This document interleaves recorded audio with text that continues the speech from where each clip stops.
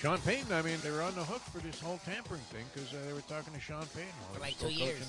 They wanted Payton for 2 years.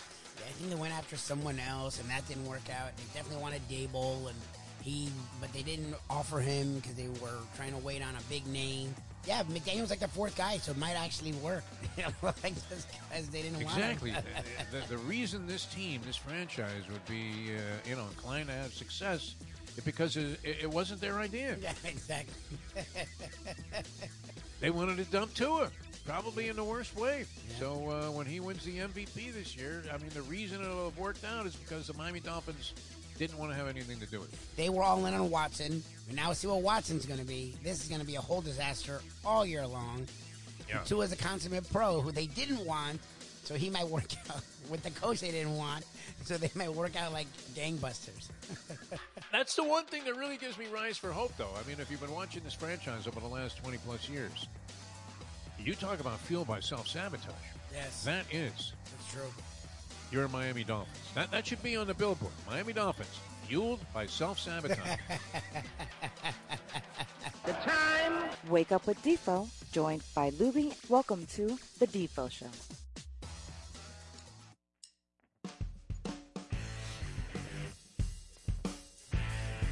And a very pleasant good morning, everybody. Great to be with you on this fine Degenerate Friday. Jeff DeForest, Mike Lubitz here on South Florida Live with you till 9 o'clock this morning. And then, of course, we have a little after hours where today, I believe, if this works out, and I think it will, we are going to actually interview a sitting U.S. Senator. That's right. Lubie, with his affection and his affinity and, wanting to support all the platforms of Marco Rubio. No, he didn't invite Rubio on the show. We're hoping it's year out with Rubio. It's about time. Is that true? I saw something posted on social media by Val Demings that she was ahead in the polls against Rubio. Is that possible? Yeah, even in Fox polls, she's ahead. But again, we know what polls mean. We know what polls mean. We've all learned. We don't worry about polls. But it's interesting. It'd be interesting to see an actual race where Rubio doesn't just walk into another, 2 years, whatever. Well, who's he been running against? I mean, how did this guy beat anybody? That's one of those things where you look, maybe you play some schmank in tennis and a guy has no game whatsoever and he somehow ends up winning. And you're looking at yourself afterwards and thinking what a complete and utter failure you are as an athlete. And you're asking yourself, how on earth could I lose to this guy? But it happens, and I don't know. I don't know who he's beaten in the past, but let's hope there's a possibility there. No, Patrick Leahy. Is he a kicker for the Jets? Yeah, doesn't it sound like it? Yeah.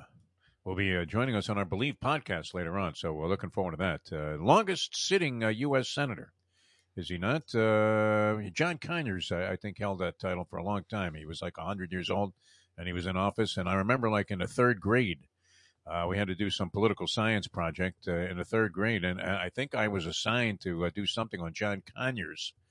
And now I'm 71 years old, so think about that. That's like 60 years ago. And the guy just checked out not that long ago, I want to say. John Conyers, remember this guy? Yeah, I know the name. John Conyers. I think he was somewhat reputable. I don't know. I don't remember what I said about him in the third grade. But it probably was a very intelligent and well-thought-out approach to analyzing his political career. I'm sure. In this case, this is an easy one.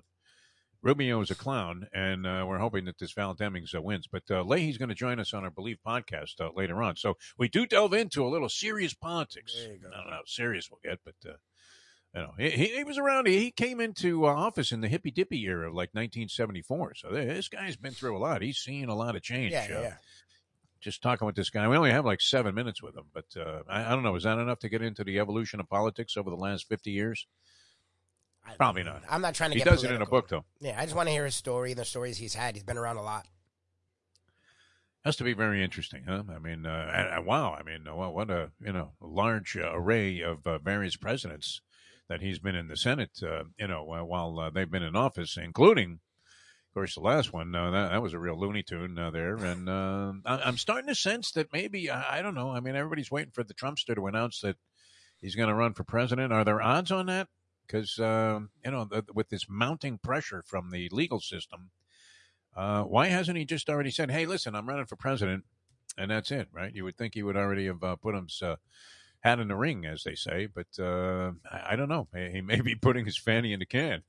Instead, it's kind of interesting the way this whole thing is playing out. I mean, whether it's the documents, the Georgia thing, the business with the tax evasion in New York for his company, where you have to think that CEO is about to say something about old Donny Boy, that maybe he's getting a little bit, as the doctor says when you come in there and he's about to do something, actually administer some kind of treatment.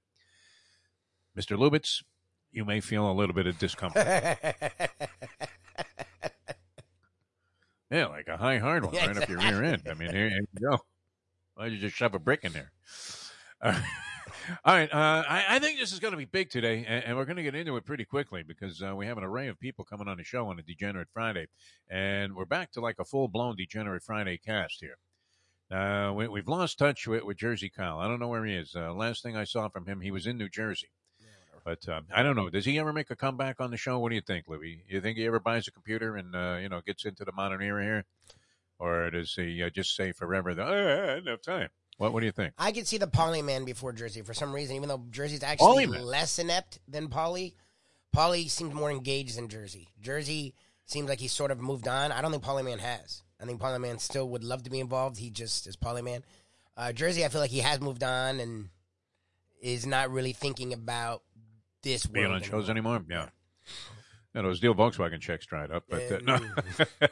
you believe thing. That's at the root of it? That's another thing. Capital? I don't think so. What happened to friendship? What happened? Whatever. I don't know. All right. Well, we'll see maybe down the road. Every now and then I fantasize about, having that situation come back around and having Kyle join us on these Degenerate Fridays. But I believe today is going to be bigger than the release of the Britney Spears-Elton John collaboration. Where, and that's drawing headlines all over the place, right? Well, what are they doing? Rocket Man? I mean, they came out they're going to do a duet together. Okay. Tiny Dancer, is that the song that they did together? Tiny Dancer? Yeah, Tiny Dancer. I'm an Elton John fan. I was when he first came out. Look, you can't deny that this guy's an incredibly talented performer. And, always seemed to be on, I don't know, has he been involved in any negative controversies, Elton John? I mean, years ago. So. What happened, man? When he was nothing indecent with little children or anything. No. Okay, because we wouldn't closer. Want to Is Hold Me Closer a redo? Is that a redo? Hold Me Closer. Okay, yeah, Tiny Dancer, whatever that thing is, right? Isn't that the song? Hold me closer, Tiny Dancer. I don't know.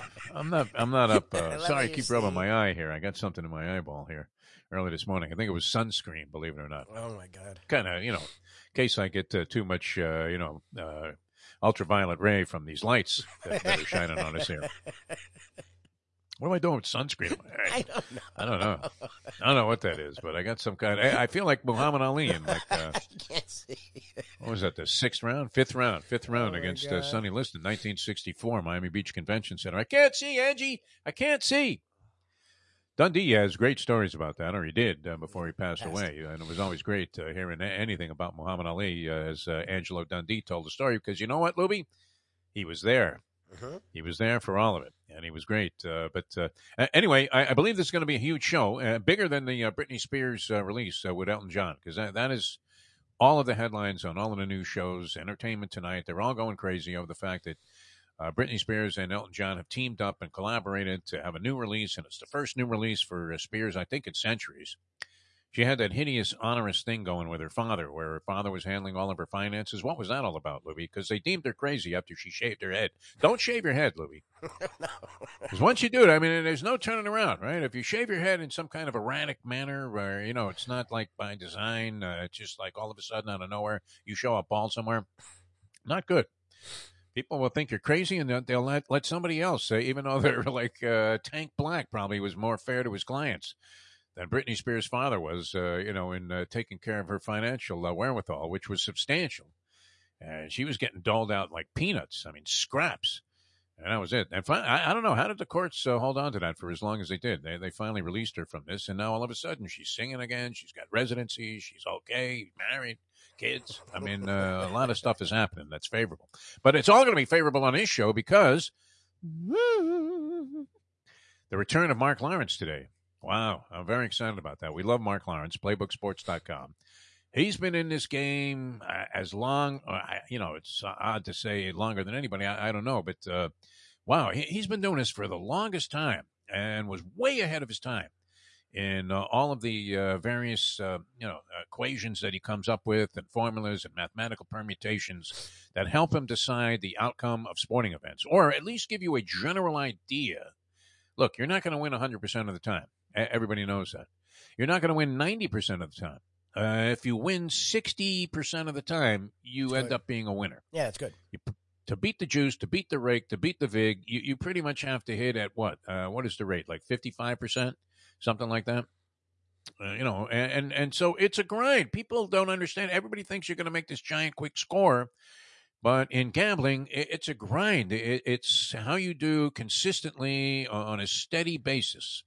And you're going to have times, no one is a bigger proponent of this. Probably one of the most profound things that he ever said, Brandon Lang, among the many things that he said, the great Brandon Lang of Two for the Money fame. Although the professor is not a fan of Brandon Lang. Have you noticed that? He's become more of a professor. Fan. He's become more of a fan. Before he joined us, Lang did a lot of that crazy stuff. Yeah. And Lang's actually been solid on his picks with us. So the professor's sort of come around to him since he's joined us.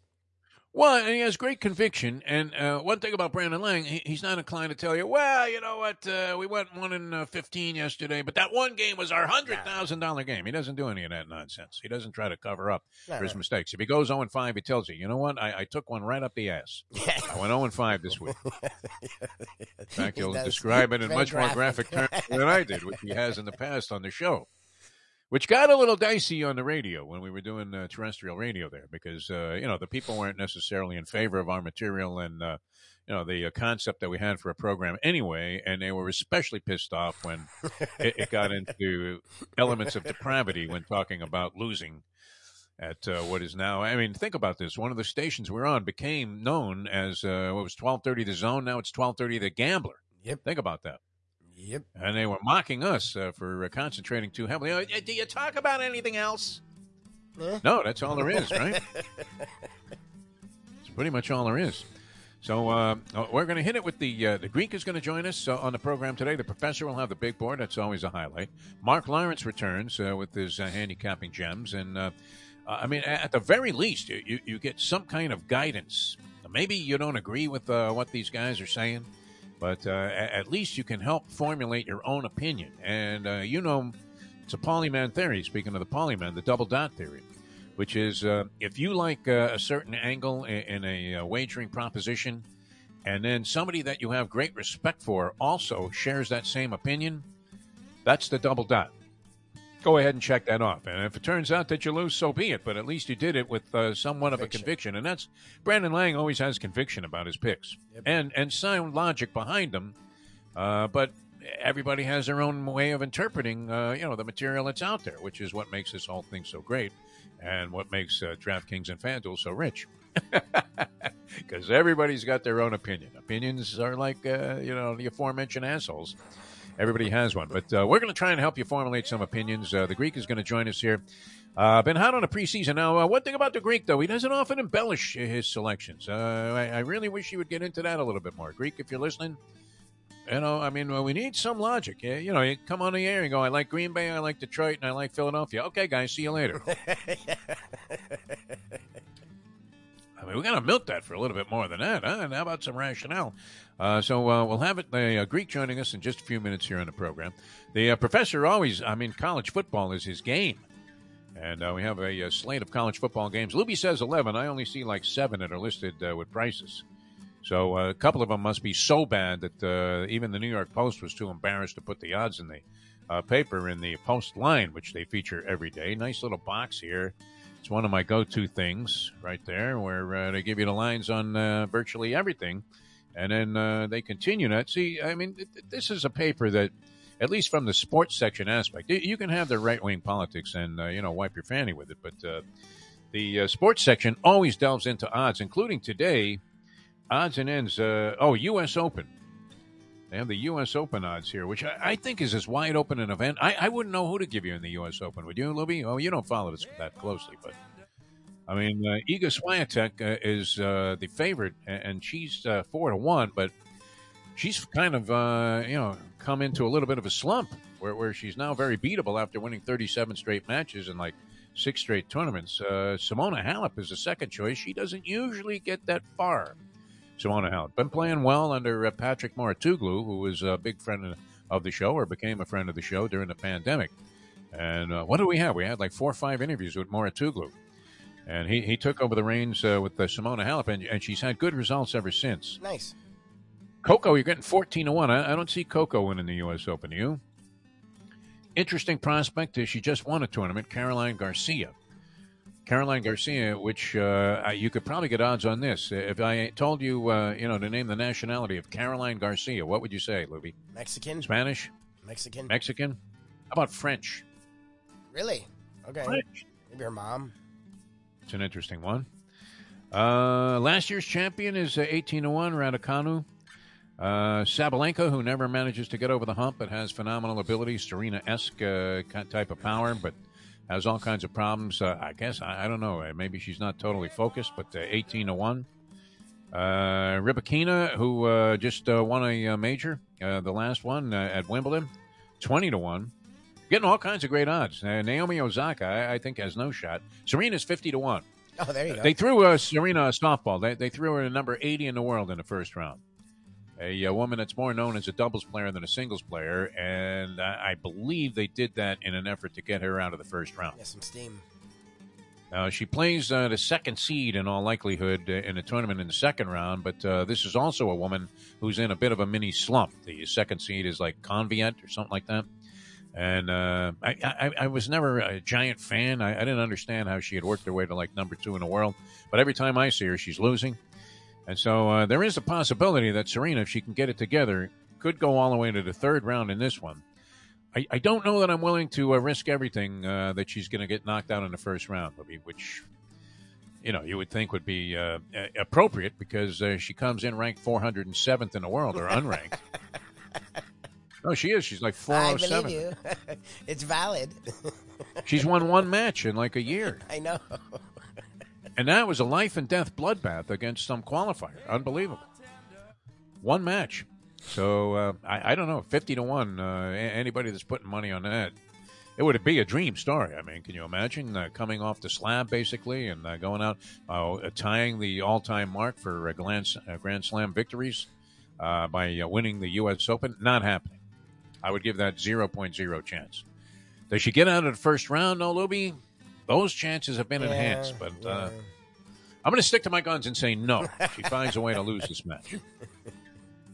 They tailor-made, custom fit an opponent for her. Somebody that likes to bang away from the baseline, doesn't have a lot of patience, and isn't going to run Serena around the court all day because she's just going to be firing rockets from the baseline. And Serena's okay in those kind of exchanges. So when she has to move 2 feet to the right or left, that all of a sudden she just doesn't have it anymore, which is sad to watch, man. It really is like watching the mongoose, Archie Moore, in his latter years as a boxer. I don't know if you remember the great light heavyweight champion, Archie Moore. But, he was fighting at like 50. They would throw him in there against Rocky Marciano. Anybody they could find. Okay, bring in Archie. Let him take another beating. All right, the Greek going to join us here in a few minutes. He'll have some selections. He's all over this preseason football, and you say the record is very impressive, right? Lubie, I haven't been able to really – I think we've only been on once. At least I have when the Greek was on the show. He was on last week with me. He's 18-7-1 overall on his South Florida Live plays. It's not all What's wrong with that? That's great. What are you talking about? Who's giving you that kind of win percentage? 18-7-1. The Greek going to join us here in just a couple of minutes. Always a gas there to catch up with the Greek, especially since he's been going through a transformation for what it seems like the last 7 years. It's been a year and a half. 7 years. It's been he a year. Was rolling, this kid, and all of a sudden he was down in the dumps, and now I think he's back. So good. We love the Greek, and he's going to join us in a few minutes. Then the professor joins us. Mark Lawrence makes his return after a brief hiatus there during the baseball season with his football selections, college and the pros. And, of course, the Gambling Gourmet, Mike Mayo, joins us later on in the program as well. And we'll have some stuff. He's still doing a sandwich thing. I did make arrangements for next Wednesday. We will be at the Lauderdale by the Sea store of La Spada's Original Hoagies. Gail suggested, who owns the Las Patas, Gail and Harry, she says that never mind getting like the giant monster, thing that would be like catering, you would break this out if you were in the suite at, say, a football game, and you know, they have the 12-foot sandwich. She said we'd be better off just getting individual stuff. that would be better, that we could try more variety this way, and it would be probably more appropriate to rate what's going on at La Spada's. Not that we're rating the place. We just want to see Mayo eat. Yes. See, I thought we were going to put him in front of like a 12-foot sandwich, and he would eat the whole thing to culminate the lunch. Make him sick to his stomach.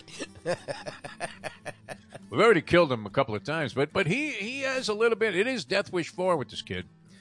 We love him, Mike Mayo. I mean, he's a go-getter, actually. It's kind of interesting because we didn't know he had the kind of business acumen that he's displayed so far in putting together Mike Mayo's lunchbox. He got after it and is doing a great job with that thing.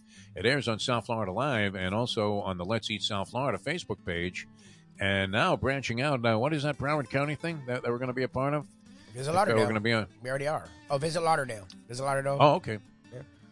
Very nice. That's good stuff. So that thing's growing. That looks like a very worthwhile project that we've undertaken here in South Florida Live. But we're worried about Mayo because if he keeps eating like he's going to the chair, he will be essentially putting himself in his own version of the electric chair. It's called diabetic coma. Exactly. How does he do it? He's incredible, right? I eat one thing and I put on 5 pounds. I mean, if I take a bite of a knish, boom, it's over. All right, we're coming back with more. Hialeah Park, I have to tell you, man, weekends, always great. Hialeah Park, talk about wagering. Another jackpot. I think I saw one taken down for 78 dimes at Hialeah Park just the other day. 78 dimes on one of the Royal Reel machines. Unbelievable. They're doing a great job there because you have a chance to win. There was nothing worse than the ice-cold nature. I love New Orleans. I love the freebies at Harrah's, but they're hardly freebies when the machines don't pay out a dime. When nobody can win. Not even the Queen of Slots. The Mustang had one minor hit, and that was it. And me, I mean, just straight out the door. I never sat down on a machine and cashed a voucher for more money than I put in. Even my favorite game, they returned the 5-cent Dream Card game, which I was in love with at one time. And even that cost me 3 sticks over the course of 3 days. 100 here, 100 there, 100 there, and you're thinking, that's $300. I could have given this to some bum and made his life. But no, I had to stick it in a machine that I knew nothing was going to happen except this money was going to evaporate. That's not the way it goes at Hialeah Park, and that's why it's such a beautiful thing. You're in there with a shot to win, and that's what they want for you. Champion simulcasting room, we got the Travers coming up on Saturday. I think a wide open and sort of dynamite field of 8. Going postward here. And it's not the giant field that you would like to see, but 8 real quality animals going to the post. 3-year-olds that have been battling all throughout the season. We didn't have a Triple Crown winner. We had individual winners of the 3 Triple Crown races. The Haskell also went to Cyberknife, who won one of the prelims there. I believe it was the Arkansas Derby. And just a lot of credentials for the 8 entrants in this race. I don't think there may be 1 or 2 horses you could probably put a line through, and even that might be at your own risk. So that's going to be a lot of fun. You can bet that at Hialeah Park, and that's coming up on Saturday. And then always the poker is in action, and, of course, all of your favorite Vegas-style games. Great food and drink all over the place. Terrific atmosphere. It's just a lot of fun. About as well-run a casino as you'll find anywhere in the world, and it's certainly numero uno here in South Florida. Make your plans to be at beautiful Hialeah Park. Get a player's card when you come through the door. It entitles you to one of the best rewards programs you'll see. And in the whole category of rewards, Hialeah Park among the leaders in the way they treat their customers. That's the way they've always been, and that's the way you'll find them the next time you visit beautiful Hialeah Park. All right, coming up with the Greek and then a host of others here on a Degenerate Friday on South Florida Live. Jeff DeForest, Mike Lubie Lubitz. Hopefully we'll give you some winners or some winning ideas, and we'll be back with more in a moment. Now that. The time. How is Anita Marks? Nothing against this woman. She's probably a very nice person. I've had her acquaintance-like contact with her over the years, but how is she picking games for ESPN? She's done it for years. Based on what? I mean, did she ever gamble in her life? I don't think so. I don't know. I never heard a person. This is a person I never heard mention gambling ever, and all of a sudden she's your expert gambler, as if Hank Goldberg had come back from the grave. It's 7:25. Play the ponies in style at Champions, the outstanding simulcasting room at beautiful Hialeah Park. Yes, the grand old lady of thoroughbred racing has never been more vibrant, and you can wager on the races from the top tracks around the country while enjoying a cocktail at the Brass Rail Bar or any of the fine foods served throughout the facility. If poker is your game, you're covered in style, and you can play all your favorite Vegas-style games, including blackjack, craps, and roulette, in Hialeah Park's sizzling hot casino. Get a player's card when you walk through the door for all kinds of generous amenities, including our favorite, free play, when you come out to the ultimate casino and entertainment destination, Hialeah Park. Hey folks, Tony Segreto here. You know, since day one, Catholic Health Services has been part of Old School. And since we've started letting people know about them, it's changed their lives. You see, Catholic Health Services, while being recognized as one of the top places for stroke rehab in the country, it's also about a group of people who not just excel in what they do, from the doctors to the nurses to the therapists, on and on and on. It's how they do what they do every single day that separates them from the pack. They do it with a passion, unmatched, and the inclusion of family in every step of the process. Trust me when I tell you this. If you want the best, unmatched rehab with a special group of skilled, caring people, there is truly only one place, and that one place is Catholic Health Services. These days, we're all looking for comfort anywhere we can find it. Thank goodness for Landlubbers Raw Bar and Grill in the Plantation location, because they are making sure you are as comfortable as possible. First of all, they're not only open for delivery and pickup. All you have to do is go to landlubbersbarandgrill.com for both pickup and free delivery. Their hours have changed a little bit. Monday through Thursday from 3:30 to 10, and Friday, Saturday, and Sunday from 11:30 to 10. You're going to have the best wings in the world. You're going to have a great burger. You're going to have their amazing soups. Again, Landlubbers, Raw Bar, and Grill. It's nice and easy. Just go to landlubbersbarandgrill.com for both your pickup and free delivery. Thank goodness for Landlubbers for making you always feel right at home.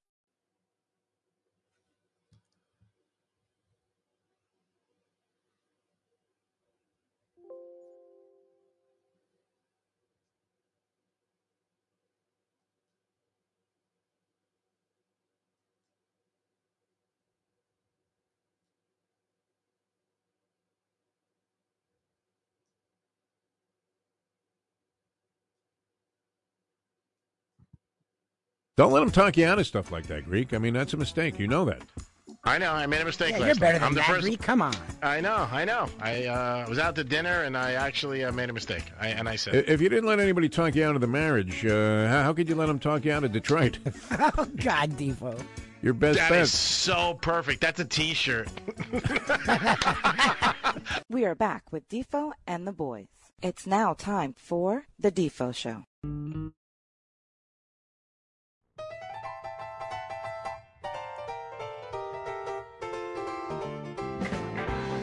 All right, welcome back to the show. A few snags there. Mike Lubie Lubitz cleaning up some things as we welcome into the program here on a Degenerate Friday. Jeff DeForest, Mike Lubie Lubitz, and always a pleasure to welcome this gentleman to the program. When we met him, we thought, wow, this man is a degenerate,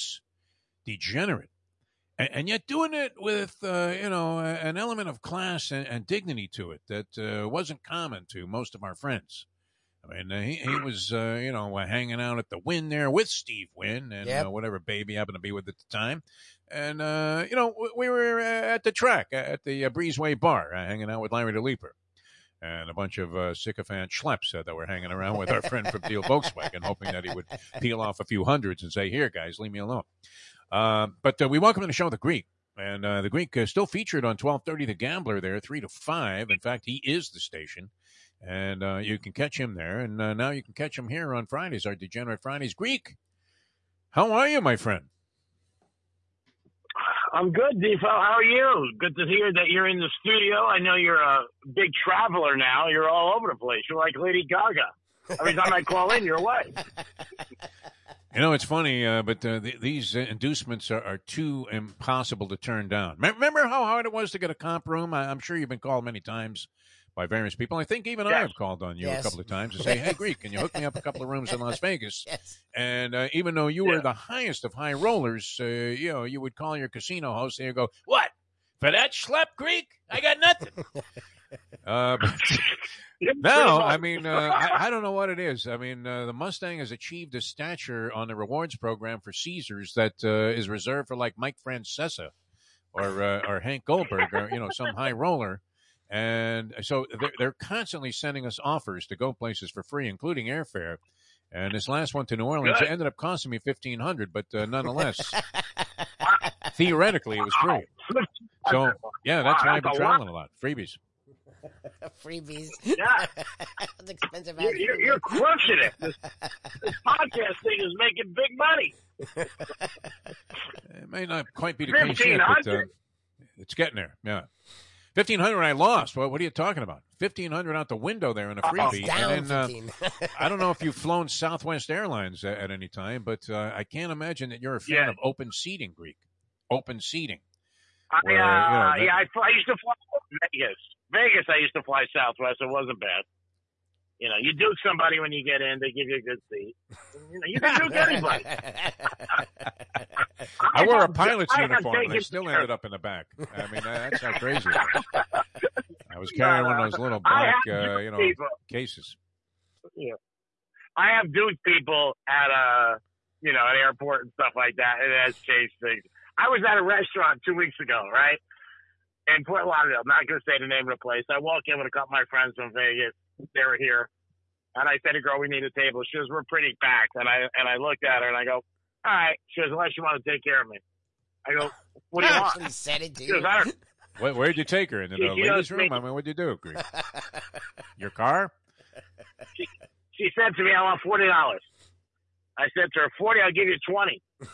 And she took it. So she sat us down. She comes back later and talks to me a little. And I say to her, what's with that? And I said, I introduced myself and I saw her face. I did know the owner. I told her I wouldn't tell him. I said, you can't shake people down in front of people for a table. She goes, I don't know. She said, I just had the thought that you were the kind of guy who would pay. I said, all right, well, it works. But... You do look like the kind of guy that would pay for it, but see, and then you delved into like a more conventional means of paying for it with a woman, and you ended up paying dearly. So you were better off before when you were just going for those high-end hookers. You're right. I was better off. Yeah. My marriage was like the Bay of Pigs. The Bay of Pigs. No, I've been telling people for years, there's recently a post on social media talking about what would you name a boat if you had one, and I always was going to name mine Horses and Divorces, because if it wasn't for those two things, I would have had the boat far sooner. You're right. But you don't learn. You go back to the well, which I love. You know what I mean? You're like up against some receiver. You strike out 3 times. You go, let me go up in the ninth. Don't put in a pinch hitter. And you strike out again. That's what I love about it. They bring in Kuzman from the bullpen. Yeah, it doesn't matter to me, and I turn around and bat left-handed against them. Greek, you've been hitting it, man. I mean, the people have nothing but mad respect for you in your 18-7-1 documented record here on the show, and Lubie's been keeping track. To what do you attribute your success? Because we always thought you were completely insane. Much of this has been based on preseason NFL football, which it's like 80%. As inconsistent as I would say it would be to try and get an edge or an angle on what was going to happen in a preseason game in the past, I think it's even more helter-skelterish now when you have no idea who's playing. I mean, now some of these starters are going to play in the third game. They didn't play prior to that. I don't know. How are you getting a gauge on what's going on? Just strictly through coaches? What's the angle there, Greek? I read a lot of different things, quarterbacks, who's playing, who's not. I've always done pretty well in preseason over the years. Teddy Covers got me into it years ago. This week we're going to go one college game. We're going to go with a college game because of a line movement, and we're not going to pick preseason because I think it is pretty helter-skelter for the last game. Okay. I know Brady's supposed to play, and the Browns are supposed to play a lot of starters, but I'm going to go with Vanderbilt -7 over Hawaii in college football. Vanderbilt -7 over Hawaii. I believe that game is in Hawaii. It is. And that line has climbed, though. I have it here, unless it went down. This is probably yesterday's line in today's New York Post. It has Vanderbilt 9 and a hook over Hawaii. 9 and a hook, my friend. Yeah. Does that change your opinion on this game? No. I mean, they weren't going to win by 8 anyway, so we'll go with it because that line came out in May. And it was about like 3, and it keeps going up and up and up. SEC team, so we'll go with Vanderbilt. The -9. Vanderbilt. All right. Do we know anything about Vanderbilt? Hawaii, I would think, would be especially tough at home. since they don't have to go anywhere. And, I mean, can you imagine being a college kid? You, as a college kid, Greek, I mean, if you're a star quarterback and you land in Oahu, are you kidding me? I mean, I know you're going straight to those scantily clad, grass-skirted babes that are down there on the beach or serving drinks at the hotel pool. Of course, but you know what? I mean, it is about who's got a better team. I think Vanderbilt does have a better team. They're an SEC team, and that line's going up for a reason. So I'm going to go with Vandy. I'm not going to change. Okay, I mean, is that going to be your only play? You're showing extreme discipline here. If that's going to be the only bet that you make, I know you've kind of been easing back into this thing after. I mean, an unfortunate experience at Gamblers Anonymous or wherever that was that you were holed up. I was never in Gamblers Anonymous, please. My God. Maybe a Gucci sale at an outlet, but never in Gamblers Anonymous. You're not buying any knockouts. How many are the Browns playing this weekend? I see 5 and a hook. I see 5 and a hook. 5 and a hook. Right, that's what I have. 5 and a hook. 5 and a hook. All right, let's take the Browns. Okay. Over the Bears? I mean, they're very determined, the Chicago Bear team, no? Preseason mavens? Talking them into it. The Bears are I mean, they won last week against Seattle, but the Bears are a bad team. They're one of the worst teams in the NFL, the Bears. Right. They got that impasse going with the linebacker, which I don't believe has been resolved yet. Not sure how that's going to play out. Okay, so you said you were going to stay out of it. You said you were going to stay out of the preseason of the NFL, but you can't resist, Greek. Now are you inclined to just bet first halves? You're guilting him. Yeah, a little bit. And again, I mean, this is for your audience. I mean, how do you not bet the Ravens again? They keep winning and covering every week. Yeah. My God, it was unbelievable. It got a little dicey last week. The only reason to watch any preseason football is to see if the Ravens can sustain this streak, which I want to say is now 22 straight that they've won. 22 straight preseason games. It's either 21 or 22. Yeah, unbelievable. It's unbelievable. And they've covered it all but one. Yeah, I know. Yeah, he's definitely does it, and he wants to win these games, and I think they'll win again this week. So we'll see. That's not gonna be a pick, but I think they will win. You would think that you would have to play into an enormous line, unfavorable line, if you like the Ravens. Which don't tell me. Can we find them here? Are they underdogs this week? I'm looking. Here you go. 6-point favorites over the Washington Commanders. 6-point favorites. What do you think? That's high for preseason. Yes, I won't go against them. It's not going to be a play, but I wouldn't go against them. How do you go against 23 in a row? Oh my God! You know what I mean? Well, with 22 is they were up like 21-0 in that game or something. Then all of a sudden it got dicey, and the opposition had the ball and was driving it down the field, but they must have held on. I actually almost watched that game to the end just to see if Harbaugh would hang on with the Ravens, knowing that was one of your angles. Well, again, like I said, the last week of preseason, I'm not going to go much preseason, but I do like Vanderbilt. I'll go with the Browns. All right, very good. Are you making any public appearances anywhere? What's going on with you, Greek? You're out at Gulfstream? What's happening? Are you going to be out there celebrating the Travers? We're going to do Greek Gridiron again down in Boca by your place, Strike Cigar Lounge. That starts September 8th. Yeah, right by where you like going to that biscuit place. Right in that same area. Funky biscuit. I'm heading up there tonight. Yeah, that's going to be great. Maybe I'll run into you, Greek. That'll be fantastic. Good. I'm parking cars there tonight. Awesome. Very resentful of the valet system there. I'm not a fan of valet parking that somehow has overtaken what normally was just a free and available public parking lot, where all of a sudden they commandeer like 20 spaces. And that happened at the Funky Biscuit, whatever's going on there. But that's Boca for you, right, Greek? People expect to get robbed. They charge you for air. They charge you for air. You know, Boca, the flags are only past mast when they're out of Botox. Exactly. There's like a hairpiece tax, too. I mean, if you're wearing a hairpiece in this particular mall, you have to pay like an extra couple of bucks just to circulate. And believe me, they're making a killing on that. All right, Greek, we love you, and we'll catch you 3 o'clock today on your show on 12:30. Yeah, and that's got to be on like the iHeart app, right? Yeah, 12:30 Gambler and Real Radio 92.1 today at 10 a.m. Nice. Are you still doing that too? Oh my God! Yes, he's all over the place. Yeah, of course. Is Johnny still around, or is he long gone? Did he get victimized by his station going in another direction? Which was, we're going to have the same show, but without you. He chose to leave. No. He left 2 years ago on his own accord. He's doing very well. Oh, good for him. Yeah, no, he was a good guy, big fan, and he was the king of the long introduction. Yeah, he was great. He was great. He loved it. He'd be on schedule to be on for like 15 minutes, and he took 14 of them with the introduction. Then you go, "Hey, how you doing?" And you go, "Fine," and that was it. Okay, thanks. We got to go to a break. It was great. All right, we love you, Greg. And it's always good having you on the show. Good luck, Vanderbilt. Vanderbilt, your official play. Vanderbilt laying 9 now against Hawaii. That is the Greek, 18-7-1. Yes. A real character, very colorful character, the Greek. He sounds like he's back. Got his mojo back, doesn't he? That's good. Remember, he was depressed there for a long period of time. I mean, publicly, obviously, he didn't want to make a big deal out of this, but you could tell in his conversation he was just really down, right? Yes. Now he sounds like he's back. I mean, he's bopping along there, doing very well for himself, and I didn't realize he was still double-barrel action on the radio with that real radio show that he has out of West Palm Beach. All right, that's the Greek, and we have a lot more to cover here, a lot more ground to cover. The professor going to join us.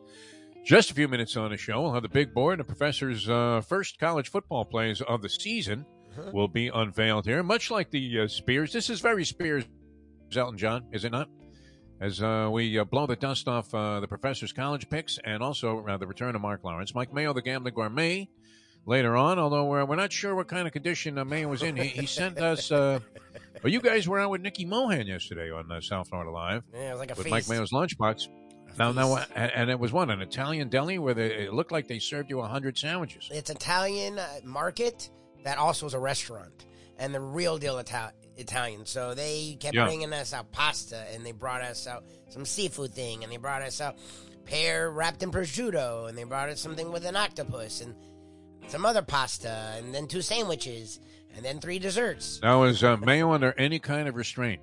Oh, no, Mayo. No. Was he... Nicky ate a little. I didn't really eat it all. I took home for sure. You've changed, Lubie. You have changed. You are a different man. Well, we're there. I'm focused. You used to be the first guy to slobber down the food and ignore all responsibility, get the stuff, smear it all over the equipment. It was disgusting working with you. Thank you. It wasn't quite as bad as Harvey Fialkoff, was one of those spray hitters, which I was sitting next to, a gentleman the other night, and he was spraying food all over the place. And I was like, you had to either duck or get a bug shield, something. But Mayo's become that guy. You used to be that, and now you're the model of decorum there. I mean, you would be right next to Emily Post, pictured under the etiquette rules as following them properly, whereas all of a sudden Mayo feels like, hey, it's open season on being a slob. It's incredible. Like Nicky will eat, but she's using the fork and the knife. Mayo just puts his face in. The way you describe me eating that crab sandwich is how he eats everything. Even with a fork. He eats like he's in one of those contests where you have to finish something off with your hands tied behind your back. And you stick your face in a pie. Like he's in some country bumpkin eating competition. Unbelievable.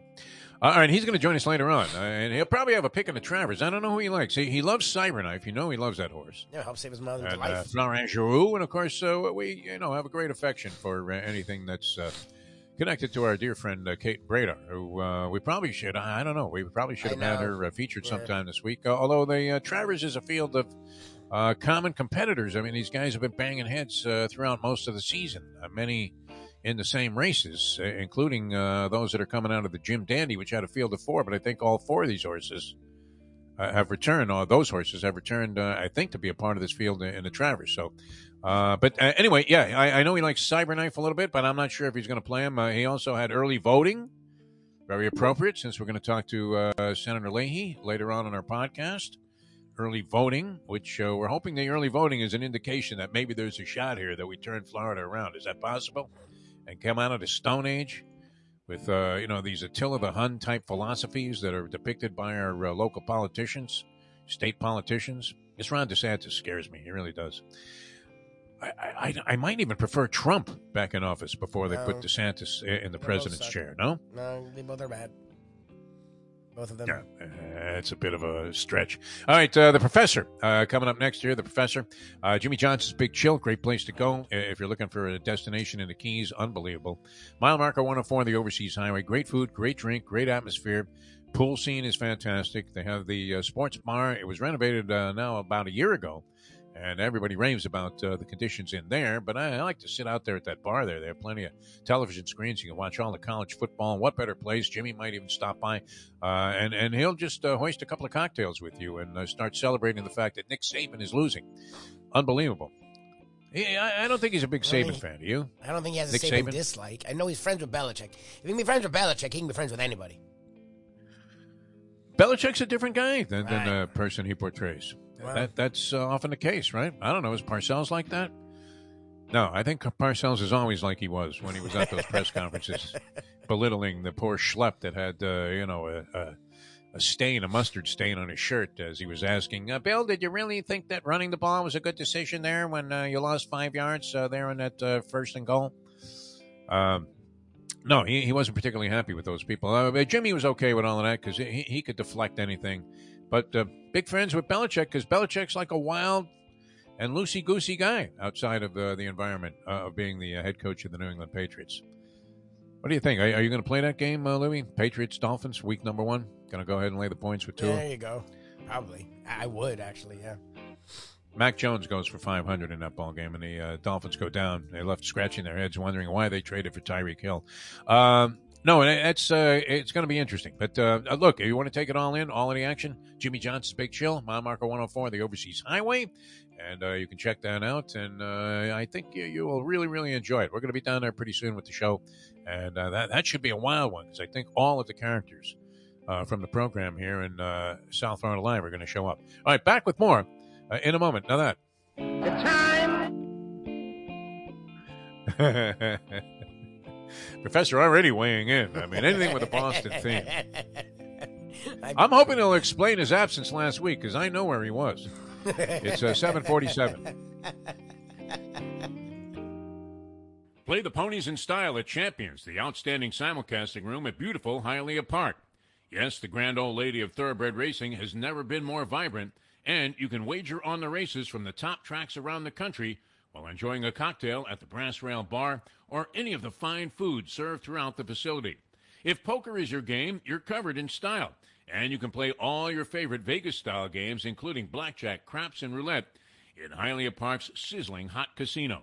Get a player's card when you walk through the door for all kinds of generous amenities, including our favorite, free play, when you come out to the ultimate casino and entertainment destination, Hialeah Park. Hey folks, Tony Segreto here. You know, since day one, Catholic Health Services has been part of Old School. And since we've started letting people know about them, it's changed their lives. You see, Catholic Health Services, while being recognized as one of the top places for stroke rehab in the country, it's also about a group of people who not just excel in what they do, from the doctors to the nurses to the therapists, on and on and on. It's how they do what they do every single day that separates them from the pack. They do it with a passion, unmatched, and the inclusion of family in every step of the process. Trust me when I tell you this. If you want the best, unmatched rehab with a special group of skilled, caring people, there is truly only one place, and that one place is Catholic Health Services. These days, we're all looking for comfort anywhere we can find it. Thank goodness for Landlubbers Raw Bar and Grill in the Plantation location because they are making sure you are as comfortable as possible. First of all, they're not only open for delivery and pickup. All you have to do is go to landlubbersbarandgrill.com for both pickup and free delivery. Their hours have changed a little bit. Monday through Thursday from 3:30 to 10, and Friday, Saturday, and Sunday from 11:30 to 10. You're going to have the best wings in the world. You're going to have a great burger. You're going to have their amazing soups. Again, Landlubbers, Raw Bar, and Grill. It's nice and easy. Just go to landlubbersbarandgrill.com for both your pickup and free delivery. Thank goodness for Landlubbers for making you always feel right at home. Joined now by the Professor, showing no symptoms, Nick Saban. How threatened do you think college football is by all of this stuff? He's not the first prominent coach or named coach to be afflicted with this. I mean, I think how threatened we feel like this is based on how many campuses Dan Mullen's wife is going to visit. Grab a bagel and a schmear, plus some Defo and Lubie. Welcome back to the Defo Show. All right, one of the things that we're proud of here is we do stress accountability. If we give you a series of losers, we'll tell you. We're not going to try to cover it up or sugarcoat it by telling you, even though we were 1-10, that our one winner was our $1 million winner. And under those auspices, welcome back to the show. It's a Degenerate Friday. Jeff DeForest, Mike Lubie Lubitz, and we're looking for a little bit of clarity here because when Lubie told me that the professor was a no-show, my first instinct naturally was to think this was last Friday that, all right, so he probably was out late. Maybe, there was no college football. It wasn't like he was watching some game that was, being played in Hawaii and it was 3 a.m. and he still had money on the line there in the final couple of plays. And then it hit me like a ton of bricks. I know exactly where he was. I can't believe it, man. Are you going to admit that you were at the Ben Affleck J-Lo wedding last week? And that you couldn't somehow make the arrangements to do the big board from Georgia?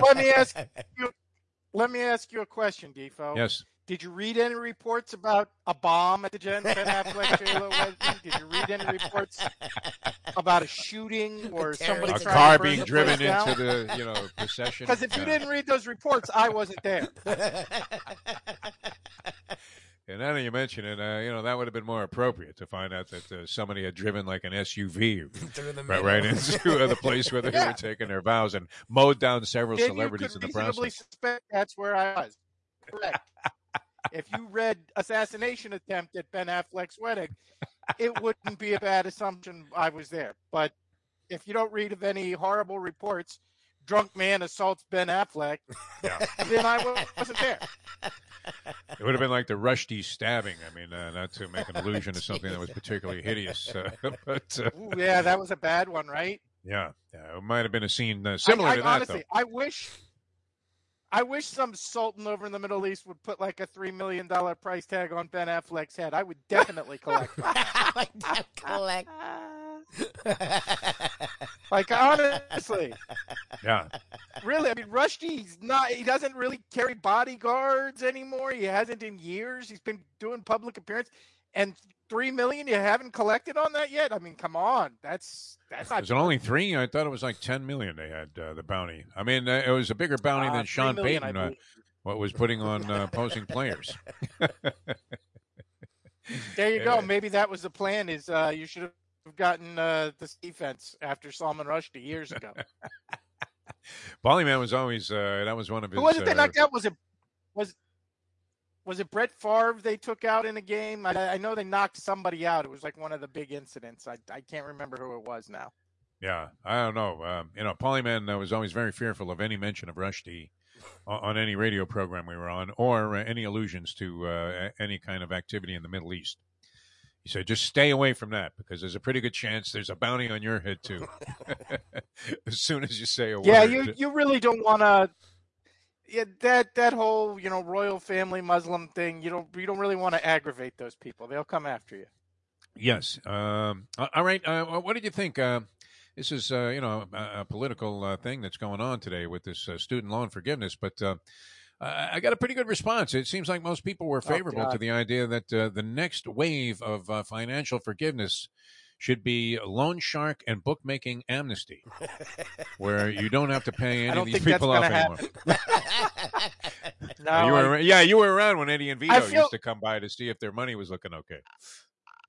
I feel like if gamblers were a big enough voting bloc to justify that kind of thing, we'd already have sports gambling in the state of Florida. So I don't think you're getting any loan forgiveness out of that. We can't even get a freaking app approved in the state of Florida, but you think you're getting your loan shark money back. Yeah, I wouldn't hold my breath waiting for that.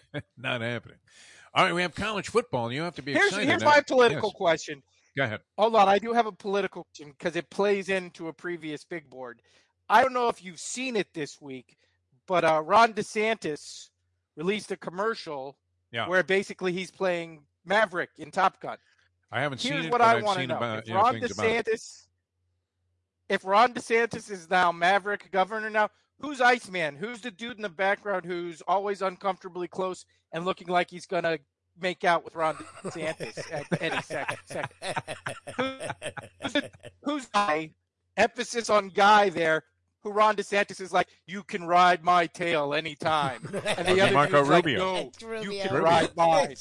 I just like to remind you that the governor who's so upset about don't say gay, don't tell our children you're gay in school. How dare you mention your husband? Just did a political ad where he referenced the most homoerotic movie in the history of movie making.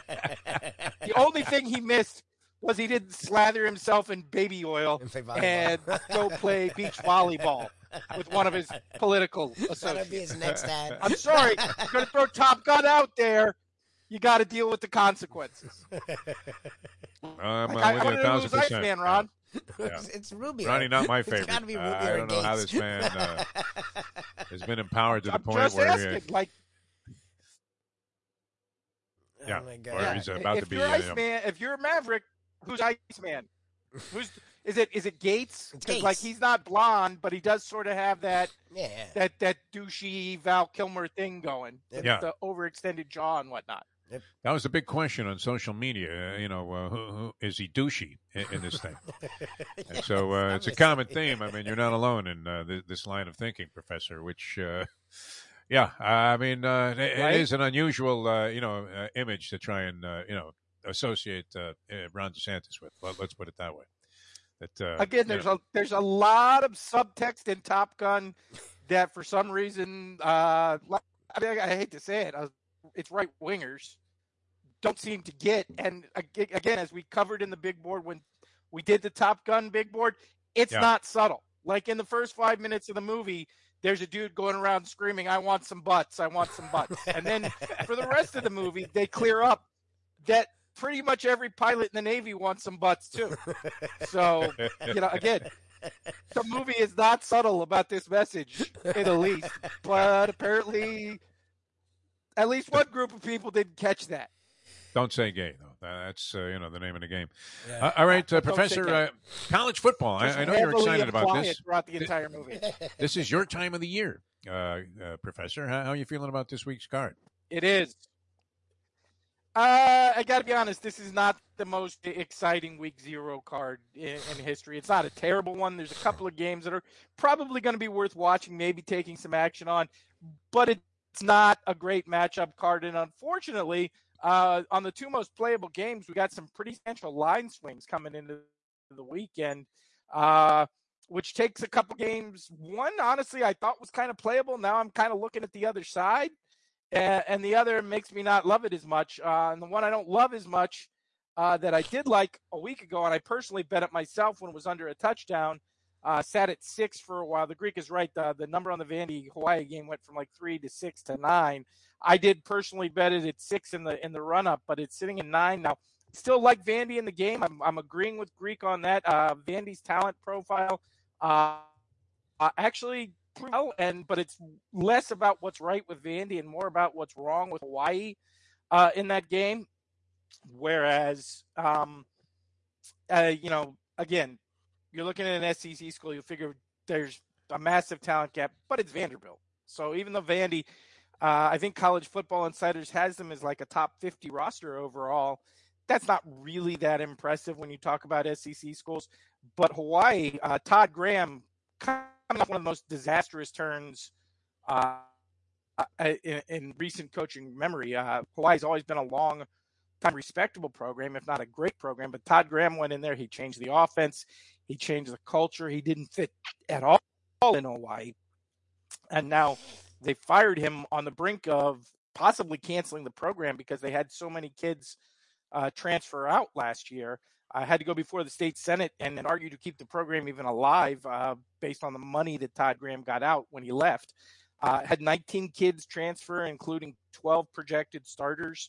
Timmy Chang, the new quarterback, who I think is the right guy, by the way. I think Hawaii needed to get a coach who understands the Hawaii football culture. But you have to assume he's going to move back from that power I to some sort of run and shoot type concept, and that's going to be a tough transition. Did June Jones check out? What happened to June Jones? Where is he at? June Jones. Oh, he went mainland a while ago, right? June Jones?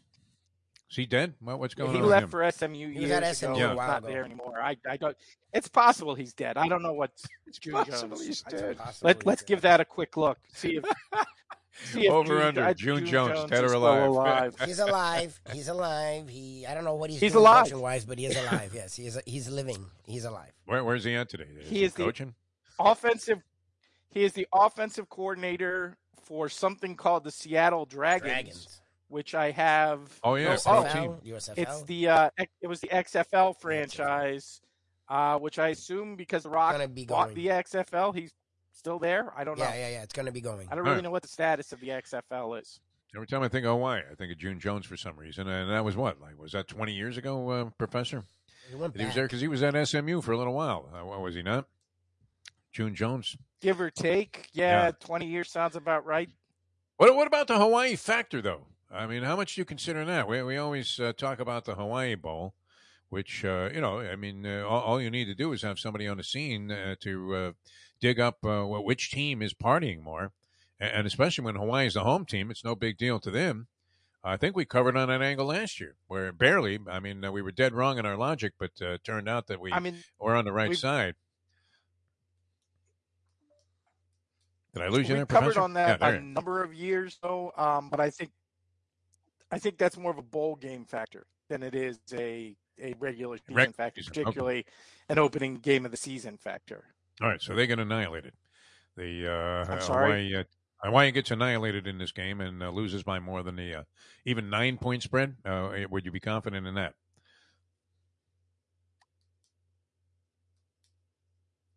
I think Hawaii's going to get annihilated a lot this year, and yes, I would anticipate this week being one of those things.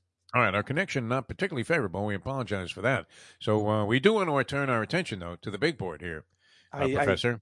And we're, I don't know. I mean, if you weren't at the Affleck wedding. We're already going into the big board because I do have another pick. Oh, what's your other play? Okay. Oh, okay. Good. I don't know. You sounded like you had. I overslept. Oh, okay. Well, we don't care what the reason was. We just thought you were at the Affleck wedding. No, I was not at the Ben Affleck wedding, and I really resent that you keep slandering me like that, frankly. I can take it with a lot of abuse that you like to give guests on this show, but I'm not putting up with that. That's I don't curse much on the show, but that's some bullshit that I just will not tolerate. That's a good way to get me to walk off the show, is accusing me of being the Ben Affleck's wedding. All right, we're going to walk you right in your next pick. Some things, I don't want to be Jim Everett on the Jim Rome show, but that's one, it's bad enough that I got to come on the show 3 seconds after you've licked Bill Belichick's taint once again on the show. But I got to do that, and now you're coming on and accusing me of having a relationship with Ben Affleck, which that's offensive. It would have been my first invitation if I was J-Lo. Yeah, I would have definitely extended you the courtesy of an invite. All right, what's the other game here, Professor? Why? So why would you do that? So she could pay alimony to Ben Affleck?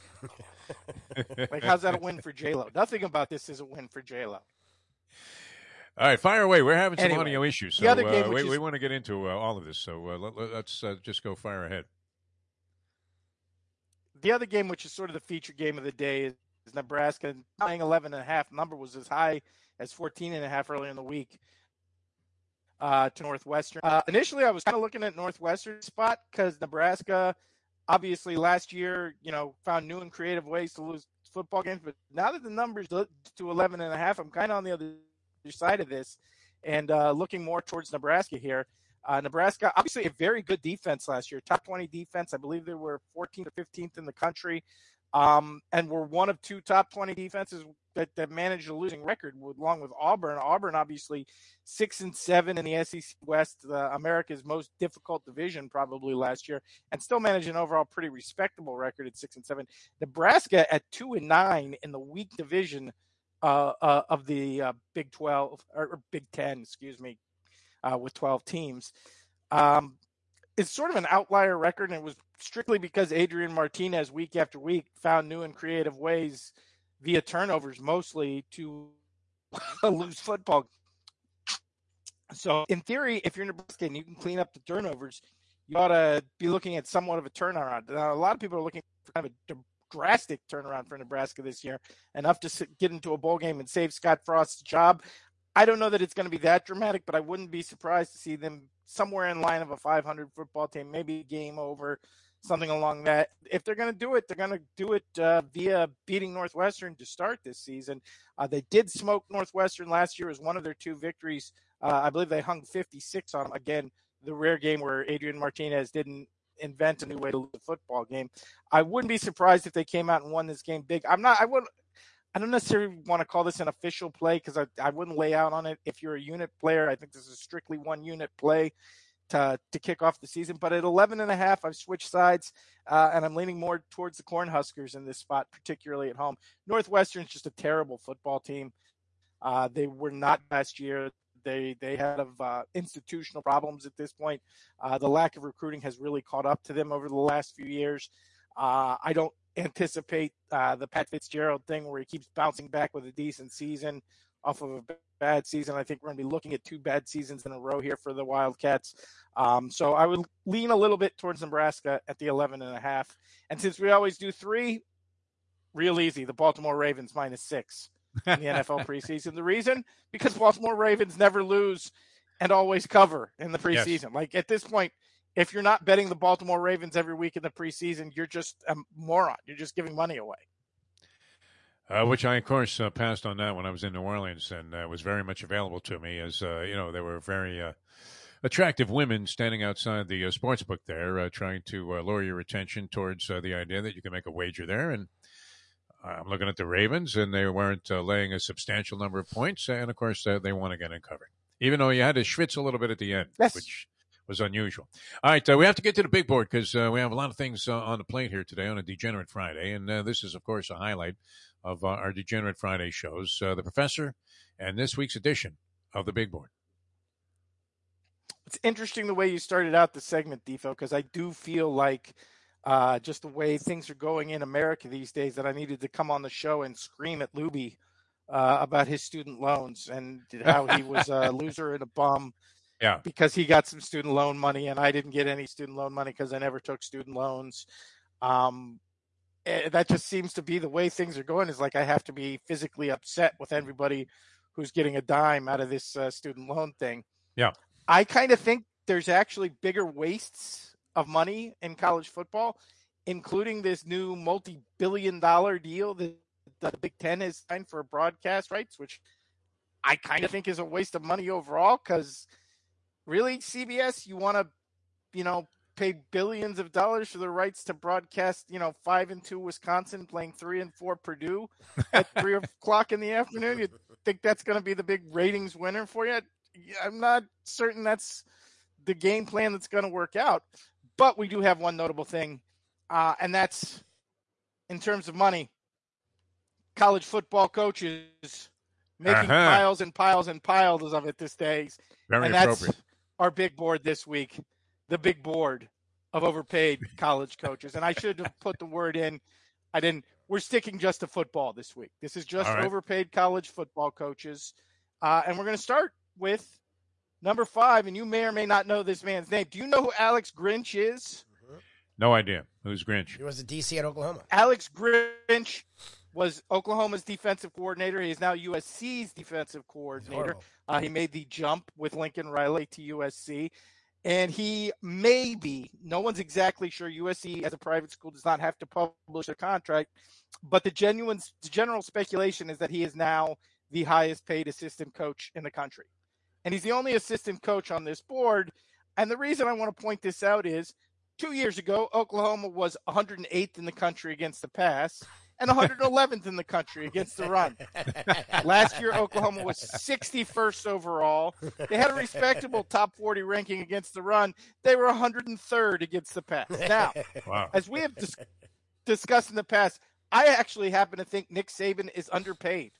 Like, if you can produce the results Nick Saban has produced. If Alabama wants to give you $50 million a year, I don't care. You make a lot more money than that for Alabama.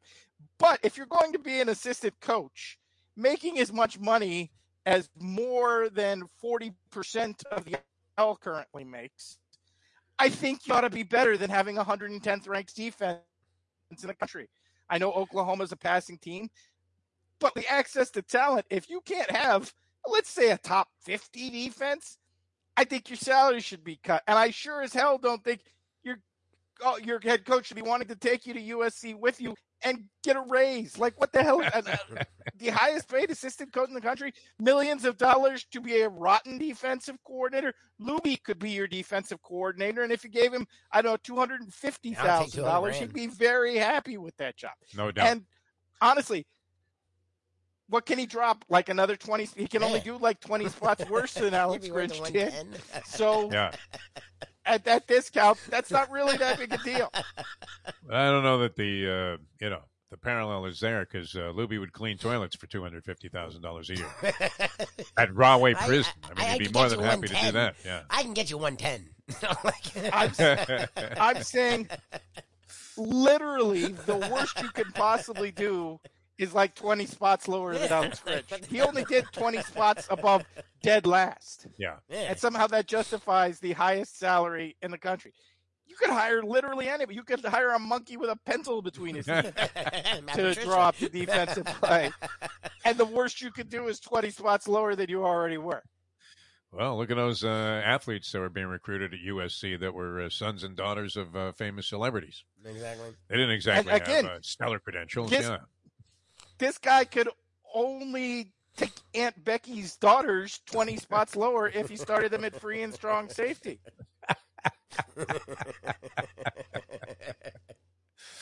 All right, Alex Grinch starts us out today. Overpaid college football coaches. Number 4 is one I kind of regret doing, but I think it really needs to be pointed out here because this man now makes more money than Nick Saban does. He is now the 3rd highest paid coach in America, and that is Michigan State's Mel Tucker is now the 3rd highest paid coach in America. Again, I think Mel Tucker did a great job with Michigan State last year, although in his first year, it needs to be a point, you are by default in your first year working with somebody else's talent, and it's not like Michigan State killed it in recruiting this year. 3rd highest paid coach in America for a guy whose career record is now only 3 games above 5. Again, he might turn out to be a good coach, and I do actually get at Michigan State, if you want to keep a coach, you have to pay him a little extra because the off-the-field opportunities aren't there as they are at Michigan, or to say nothing of an Alabama or Georgia. Obviously, college coaches these days, the good ones can make more off the field than they do on the field. There's speculation that if you included the on the field, Nick Saban might be making well over $20 million a year at this point. But in terms of contract, Mel Tucker is now the 3rd highest paid coach in the country. He's got 1 winning season under his belt. Winning half. I kind of feel like that's getting into pretty extremely overpaid, particularly for a guy who lost to Nebraska last year, who lost to the team that invented new ways to lose football games. Holy Larry Coker. All right, very justifiable at number 4. Mel Tucker, Michigan State. Speaking of guys, and this one I think is really more about the level of respect that he gets than the actual salary, because he's a top 20 paid coach, but he's not really way up there, and that is Pat Fitzgerald of Northwestern at $5.5 million a year. I believe he's the 17th best paid coach in America. He's gone 3-9 twice in the last 3 years. And again, the recruiting rankings pretty low. I know he went to Northwestern. He was a legendary player at Northwestern. There's that whole family thing. But if I'm paying you the 15th most salary in the country, I want better than 3-9. And let's be honest, I don't feel like the level of respect that is accorded to him by announcers and by the college football media actually lines up particularly well with the actual results on the field. And, again, 3-9 for a top 15 coach. Not so much, in my opinion. Wouldn't think so. Not in back-to-back years. Now, wasn't it just a short time ago? Am I mistaken about this? That Northwestern actually had like a surprisingly decent season? Yeah, that 1 year in between. It was. Yeah. Yes, was he a part of that? Year in between the 2-3. Yes, he's the head coach there. Yeah. Oh, okay. This is the Pat Fitzgerald pattern. It's why he's actually respected. Is his teams are terrible, and then they're pretty good, and then they go back to being terrible again. Yeah. If you do the ping pong thing, you actually expect Northwestern to be pretty good. I don't expect that to happen this year. And the thing is, when they're bad, they're really, really bad. Yep. I don't mind if you mix up kind of bad seasons or 500-ish seasons with good seasons. Look, if you could do that at Northwestern, you are a top 15 coach. But this guy mixes terrible seasons with kind of good seasons. I don't know that year after year that's an acceptable pattern to me. Plus, let's be honest, $5.5 million a year, you can afford a better haircut. Number 3 on the big board, the professor's big board. I feel like he's hanging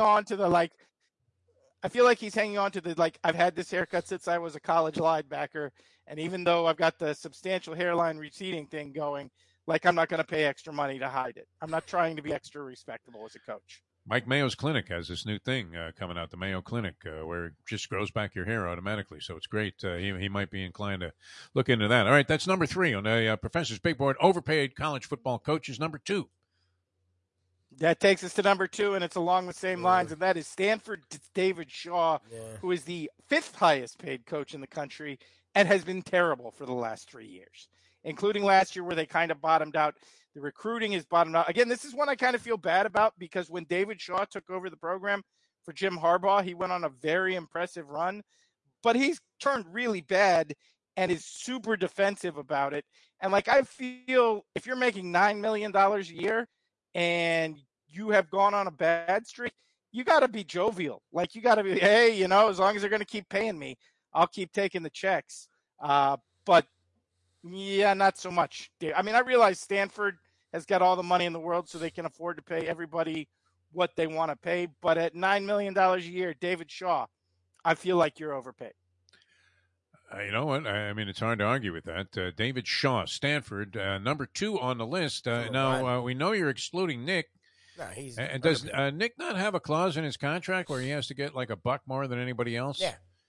Okay, so he's always going to be the highest. He's the highest paid right now. It's 11 point something. No. That's not in his contract. Oh, it isn't. Okay, I thought that was one of his conditions. Again, no. When he flirted with Texas, he became the highest paid coach in the country.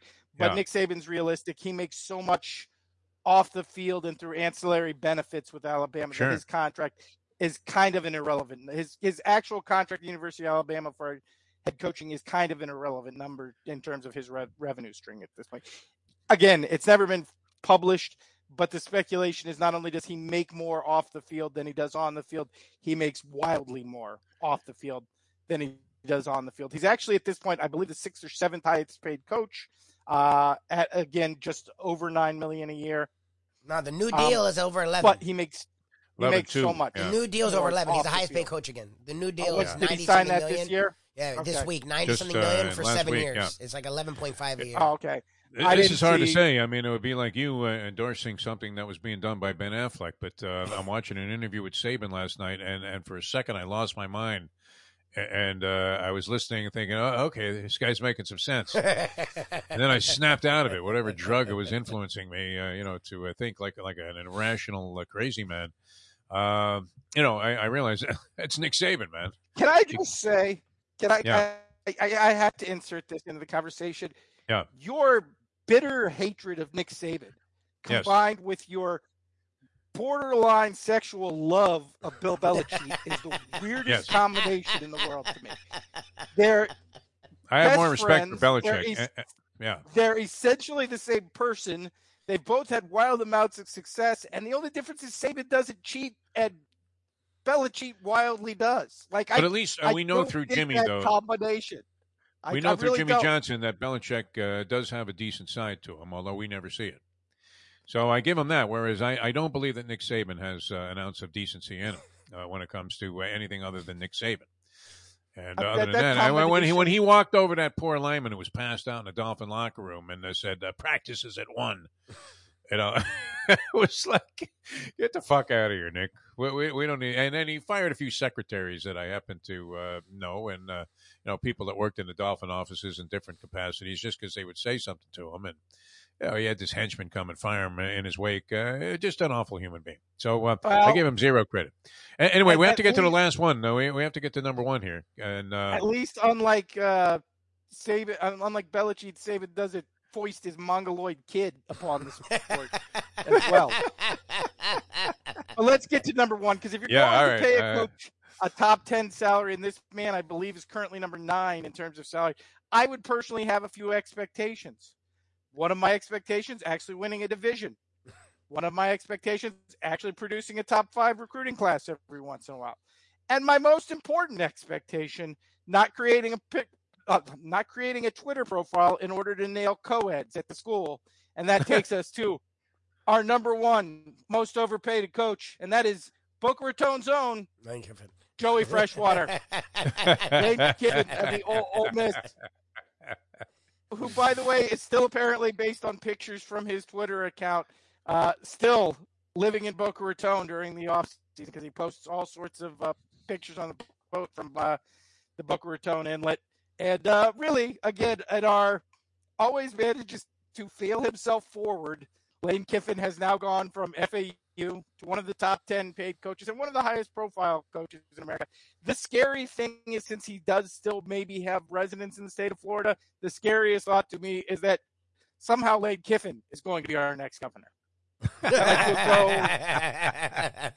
He would win in a runaway. We'll go through a few years of DeSantis, and then Lane Kiffin's going to get fired at Ole Miss, because he'll probably get them on massive probation and going to move back down here, and we're going to wind up with Governor Lane Kiffin, which will lead to President Lane Kiffin, which will lead to intergalactic overlord Lane Kiffin, because that's just the direction of Lane Kiffin's life. Fail yourself upward over and over and over again. I have to sort of temper my thoughts on all of that, because he was a big fan of the show. Yeah, when we were doing a radio show, which we found out through Paul Castronovo. Kiffin met Castronovo, who's a much more popular and widely recognized figure than I ever was, and all those years on top on the FM dial there at Big 105. And so Casanova introduces himself to Lane Kiffin and says, I'm on the radio. And he goes, I always listen to that DeForest guy and that Lubie character. And so he was a big fan of the show, which that endeared him to us permanently. I would love to tell you that softens my opinion of Lane Kiffin, but it doesn't. No, I wouldn't imagine it would influence you at all. The worst of humanity, to be honest. That's the only reason we like him. Otherwise, hi, Lane.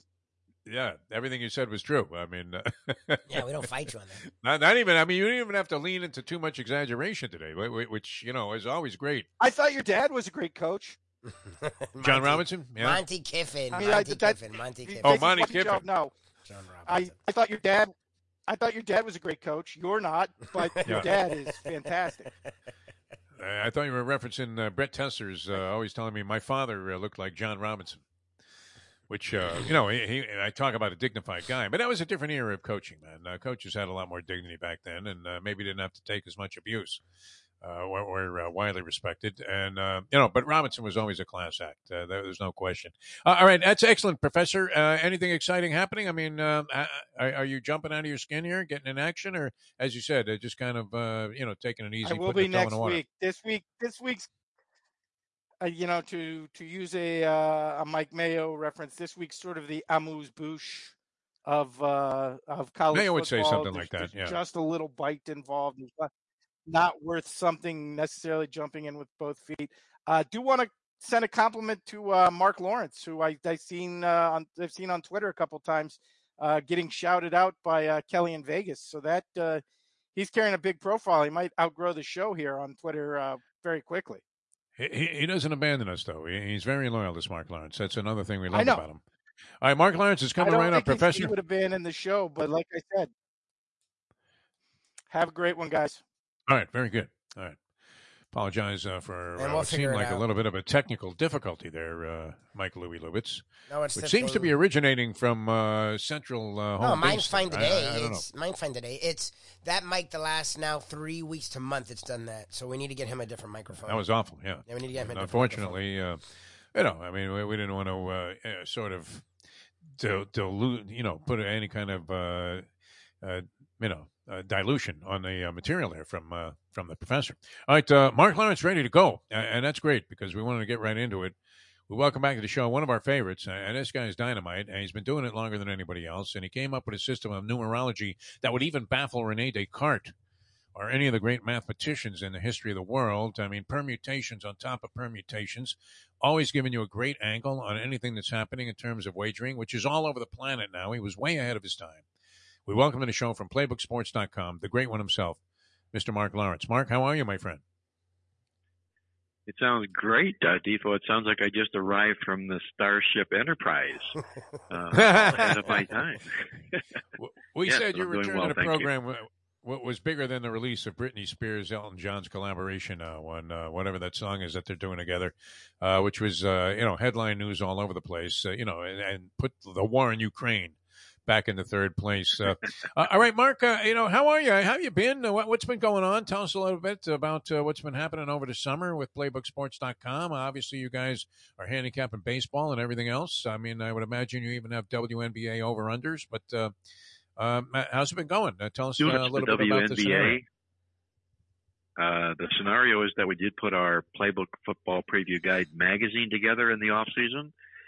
Very, very popular football guidebook for people that are serious about cashing tickets throughout the football season.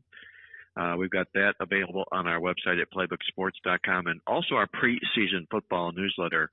And I'll say this, if I may, that preseason football newsletter, if anybody's interested, I know there's only 1 week left and there's a full week of college football games on tap this weekend, but anybody wants to pick up a copy, you can do so free of charge. All you need to do is call my office at 1-800-PLAYBOOK, and we'll be glad to send you a copy of that preseason football newsletter. And you know me, I'm digging that morning cup of coffee there, morning cup of Joe with Mark Lawrence. That is fantastic. Another newsletter type item that you guys publish. It's really just loaded with great stuff. If you're a sports fan, even if you never made a wager, it's enjoyable to read and very informative and educational. So appreciate that coming through my email every day. And I would imagine most people would really enjoy getting that as well. All right, Mark Lawrence, we're ready for some college football. How is it possible to establish trends and honor trends in week 0? Which you would think, as a multiplication factor, 0 times anything usually comes up with mush. But what do you think? I mean, are there some angles here that we can really explore in week number 1 on the college football slate? Well, I believe there are, Defo, and one of them, we're going to call this our kill shot, if you will. And what our kill shot is, we're going to be going to a head coach named Jerry Kill, the new head coach at New Mexico State, who has had some long-time success at other programs. Unfortunately, he's had some problems, some medical problems and issues, but he's resurfacing this year with New Mexico State. And he brings along some really, really positive numbers. He's gone 7-1 straight up in his home opening games in his career. And he's also, if you take a look at him, 17-8 to the spread as a dog of 8 or more points. So now he comes into this game in this particular role against a Nevada football team that is the second worst team in the college football this year in terms of returning experience. They lost everything in the offseason, did Nevada. Their head coach, their best player, they've only got 6 starters back. I think this is a good shot for a kill shot here with New Mexico State, and I'll grab them plus the 9 over Nevada on Saturday. Why doesn't that come as any surprise to me that you would open up with a 9-point underdog as one of your selections? And it is, after all, Mark Lawrence, your favorite day. It's National Dog Day today. We're informed by our good friend Jim Sarney. So I'm glad you told me that. That's good to know. Yes, right. You don't celebrate this as if it was a national holiday? I mean, you, with all of the underdog selections you've made over the years here on the show, was still yet to pick a favorite. I think at any time. I mean, you've acknowledged a couple of favorites as being maybe, lean or something, but never picked one here on the program, which is amazing considering that I would have to say, Lubie, of the 12 years that we've been doing this with Mark Lawrence, a large upside winning record. Yes. And almost every season, very much in the black. So not an easy thing to do. So I would imagine it's a big holiday for you. All right, New Mexico State. Or is it New Mexico? Let me see. New Mexico State. Yeah, New Mexico State over Nevada. And that's interesting, too, because a lot of people just see the names on the slate there and go, oh, well, Nevada's got to be a better team. But as you say, they've been decimated by defections there from the previous year. All right, anything else on the college slate that stands out? No, college slate, that's going to be it because we've only got 7 games, and we don't want to put our toe too deep into the water on week 0. Yeah. So, we'll test the waters with New Mexico State and look forward to something, I think, just as good in the NFL preseason final week on Saturday as well. Oh, nice. All right, if you were ever inclined to bet a favorite, would it not be the Baltimore Ravens in the preseason under John Harbaugh? Now shooting, I believe, either for their 22nd or 23rd preseason win in succession, and the word I had was that they only failed to cover in one of those games. Is that possible? That's exactly what it is. 22-0 straight up, 21 and 1 tie against the spread. He's been on a fantastic run. He's doing really, really rather quite well in that particular role. But we're going to take a look at another coach that is running toe-to-toe, if you will, with John Harbaugh in the NFL preseason. Most people don't realize this, but the Buffalo Bills are going to be taking 6.5 points against Carolina today. The reason they're taking 6.5 is because Josh Allen and a lot of the stars aren't going to play. But you got a head coach in Sean McDonough who is riding a 10-game straight-up and point spread win streak in preseason football games himself. He's the heir successor, if you will, to John Harbaugh, winning if that unravels. And we like him plus 6.5 against Carolina in this football game here tonight. I know they're going to give a lot of time to Baker Mayfield because he didn't throw any passes last week, but we're going to ride with the old coach factor here, and we'll take Buffalo plus the 6.5 this evening.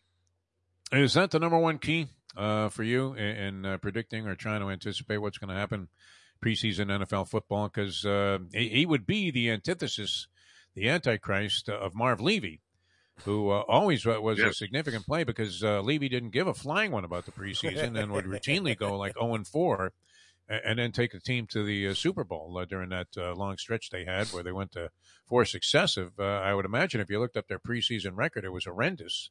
And that was always a play. But, this Harbaugh thing's insane. And now, is there any chance, Mark Lawrence, that you began a $100 parlay in the first game of this stretch and are sitting on a massive fortune if this continues through this next game? Well, we're probably thinking about telling Bill Gates to move over. If you did that. Imagine you're sitting on this. Would you keep riding this? How far do you ride that out? It'd be incredible, absolutely incredible. But that's forethought, and we don't probably possess a lot of that right now in the gambling world. But it would be absolutely incredible. I don't know if you caught or saw, guys, about a story in college football of what may be the wildest bet that was made in the off season here this year, and it was 2 fellas, I believe, from New Jersey, and they bet $1,000 on a 1,000-to-1 shot to win the college football playoffs, to win the championship. Right. And that wins $1 million, by the way. Okay, so he puts up 1,000 to win $1 million, and they bet on Utah State, which would probably likely come to an end in week number 2 when they go to Alabama. They'll be a 38-point underdog. That's taking a shot, but man. We can all dream, right? Yeah, exactly. Yeah. I saw some other absurd prop bets that were being made where a guy bet $1,500 on something that seemed like it had an impossible chance of happening. Oh yeah, this was in the NFL. And he bet that I think it was Will Fuller would be the leading touchdown receiver in the NFL, and the guy's not even on a team. I mean, so what happens when a guy shows up at the sports book and says, "Can I get $1,500 on this?" Which they usually cap, maybe 500. Some of these bizarre prop bets with huge odds because it isn't worth it for the casino, but. Is that one of those things where they actually called at a back room there? Hey, Lou, I got one. Yeah, we've got a stooge here, Exactly. Yeah, right, exactly. Will Fuller, my goodness, there'd be an over-under. There'd be an over-under in the amount of games he'll play, let alone leading anything. But nonetheless, another stab in the dark, to say the least. All right, you're inclined to make some of these wagers, though, Mark Lawrence. Do you have anything out there on the table, like preseason prop bets of any type? It could even be something along the lines of season totals. Is there anything along those lines that you have a lean towards? Well, what I like to do as far as preseason prop bets go is I like to wait until the horses are just about out of the gate, at the very last moment, because I want to make sure that we're not playing on a team that loses their quarterback in the final week of the preseason. A player gets suspended, so forth and whatnot. So you want to at least know that your bet is going to be live at least in the first week of the football season. And there are teams that we've isolated in our preseason football, our playbook preseason football guide that I think are warranted to be, I think, upside type teams here. I think the Baltimore Ravens look to be a team that I will most certainly be playing, if not over their total, to at least win their division. I think they're going to be one of the more improved teams in college football this year. They did a home run job in the NFL football draft, and if you have a full season of Lamar Jackson at quarterback, I think that's makes a lot of amends for a losing effort last year. They would be one team that I would look at real strong and hard, and the other might be the Carolina Panthers. And the reason I'm saying that is not so much from a Baker Mayfield standpoint. He's going to help the team. But if you look at what they did last year, the Carolina Panthers, first of all, you got a head coach that's on the hot seat there right now, Matt Rule. And, he obviously is going to give everything he's got to keep and save his job. But last year, when this football team won 5 football games, their defense improved 54 yards a game last football season. And now you've got McCaffrey coming back as well with Baker Mayfield. I think they can be the sleeper team inside that South Division here, where I think Tampa Bay is going to choke out and not even win the division. I love it. Mark Lawrence. Playbook.com is where you find his material. The preseason football guide is just, it's as fundamental as any textbook that you could have gotten while you're getting that $10,000 waiver of your student loans. Hopefully that paid for some of that, but wow, this is an essential if you're going to go into any type of wagering mode during the regular season, and or have been so far in the preseason. Mark, always a pleasure, my friend. Good to have you back. Mr. Lawrence. We look forward to having you on our Degenerate Friday shows. It's always great. Playbooksports.com. And people, obviously, they need to get involved in getting this preseason guide, because the regular season's only like 2 weeks away, right? Yep. Exactly right. So you can there he is. Okay. He's there. You can pick up that preseason guide. Just call my office at 1-800-PLAYBOOK. And you have a lot of good reading on tap for this weekend. All right, Mark. Thank you. You're a great American, Mark Lawrence. Fantastic stuff. I'll look forward to catching up with you guys next week. Have a great weekend. Have a good weekend, my friend. All right. Sounds good. He didn't get into any of those blue cheese theories or any of that stuff on the program today, but he is amazing, Mark Lawrence. Never picked a favorite on the show. Usually gives us like 4 plays a week. He has 2 for us this week to start us off. Pleasure to have him on. Known Mark a long, long time. As reputable as they come in this game. And not a guy that's like pushing, hey, my best bet of the week, cannot lose. Not that type of guy. Just giving you straight up information, and it's phenomenal what he comes up with in his numerical breakdowns. I mean, if you're into sabermetrics at all and believe in that, this is, the Bill James of degeneracy, I would have to say. Mark Lawrence, right, with the baseball abstract. Unbelievable. All right, we're coming back with the Gambling Gourmet. He's been stuffing his face. We love Mike Mayo, and he's doing a great job on Mike Mayo's lunchbox. He's come a long way with that thing, right? Would you agree with that, Mike Lubie? Oh, no. Come a long way. I mean, especially if you talk about before I was involved in it, was just like you guys on Clean Feed. I mean, it's night. I mean, I'm not afraid to say it was a little schmanky, but we've elaborated, on many, many things here on the show, and kind of taking them to new levels. And Mayo's knocking it out of the park, so he's going to join us next as the Gambling Gourmet here on a Degenerate Friday, and we'll be back with Mike in a moment. Now that the time. It's 8:39. Hey, folks, Tony Segreto here. Let me ask you a question. What do you look for when you go out to eat? Good food, obviously, friendly atmosphere, not too loud, but good energy, reasonable prices, and a place where you feel comfortable. All those ingredients, no pun meant there, are hard to find unless you're talking about the Texas Roadhouse. You see, they encompass all of those attributes. Really, really good food, amazing atmosphere, good for a family, good for a date, or just a night out for yourself, and prices that will make you extremely happy. Their ribs unmatched, steaks hand cut every day. Everything, and I mean everything, is made on site, including their incredible bread. It's the one day, folks, that you can forget about low-carb diets. Trust me when I tell you, Texas Roadhouse, your restaurant, your destination when you say, where should we go and eat tonight? From the newly renovated sports bar to the beautiful bayside views captured at the Tiki Bar, Jimmy Johnson's Big Chill has it all. Located at mile marker 104, the Big Chill also offers waterfront dining while experiencing breathtaking sunset views of the Florida Keys. It's simply the hottest spot in the Keys to cool off. That's Jimmy Johnson's Big Chill at mile marker 104 in Key Largo. For more information, call today at 305-453-9066. Recently, we realized it's not just hurricane season that can hurt us. Any time of year, things can happen to your home or business. And the insurance company can be your friend, but they also can be your enemy. Horizon Public Adjusters, Justina Testa, are here for you to help this process go so much easier. Before you call the insurance company, call Horizon Public Adjusters and Justina Testa at 954-809-8752. You know, now that it's football season, it's time for cliche talk. Yes. It's like Stu Dickman is going to take. That's my alter ego, Stuart Dickman, and the Stuart Dickman so if show. you could run. So here's my encapsulation of handicapping every football game coming up this season. All right.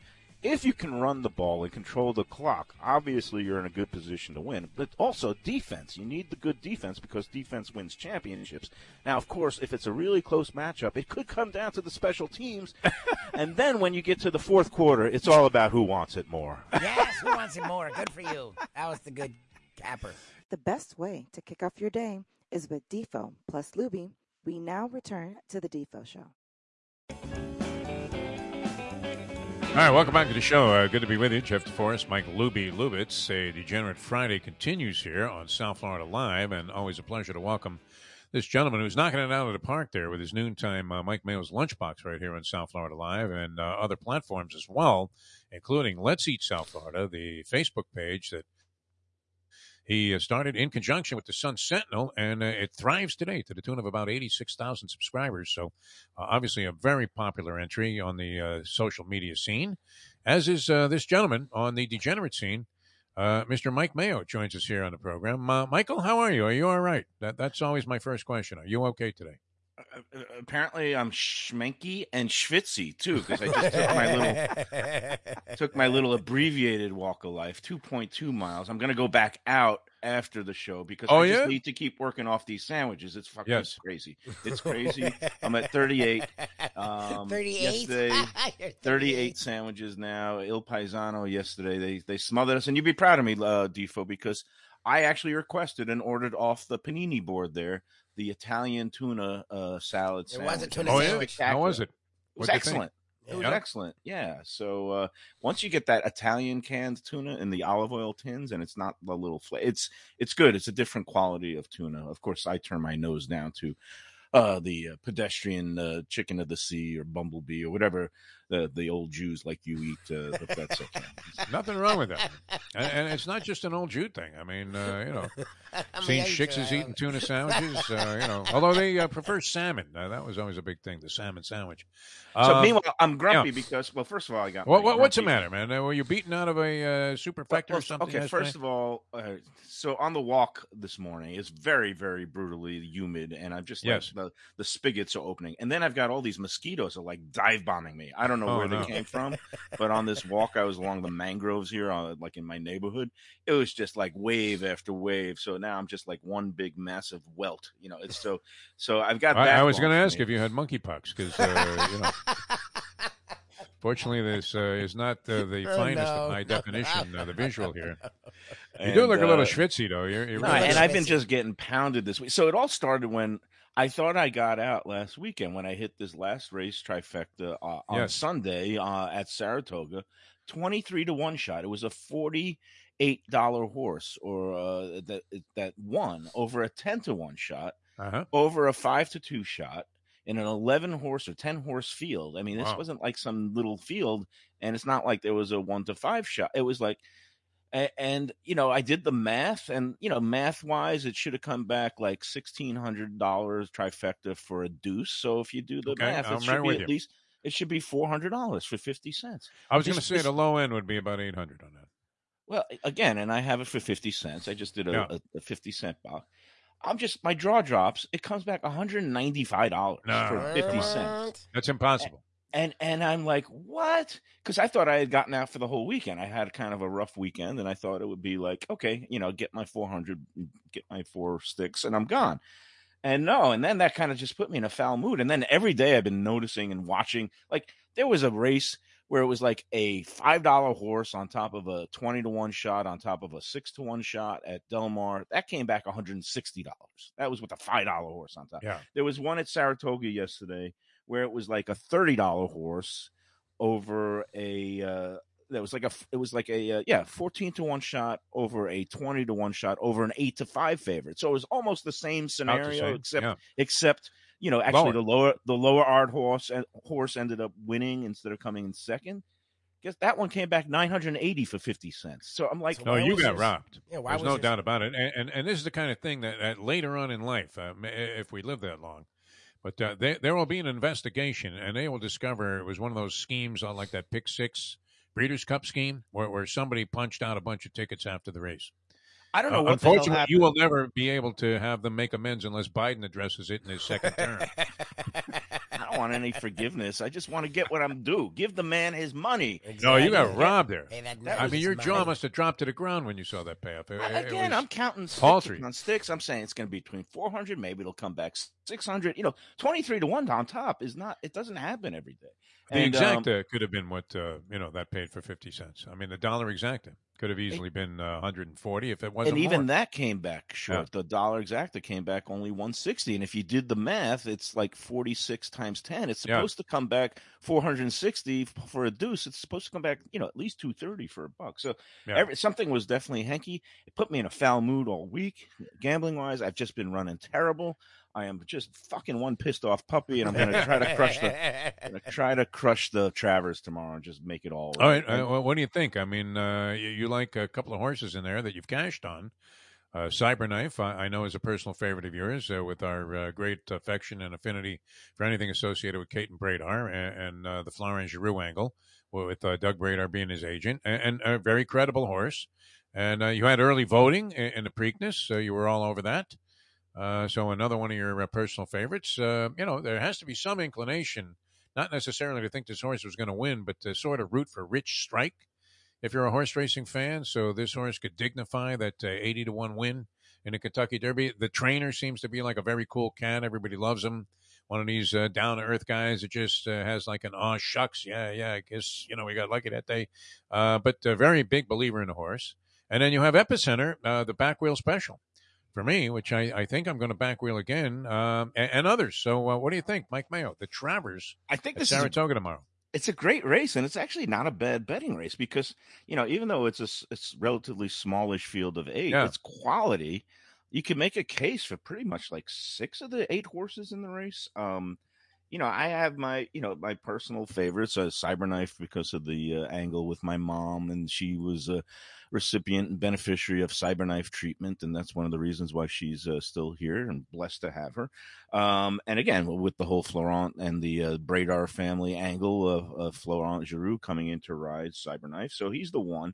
For some reason, I didn't like Epicenter, and Steve Asmussen runs well at Saratoga. He looked absolutely dynamite in the Jim Dandy. There would be no reason to bet against him except for that he's 7-5, and I don't want to go down as a chalk eating pig. I want to take some swings for the fences. You've eaten everything else. Why not some chalk?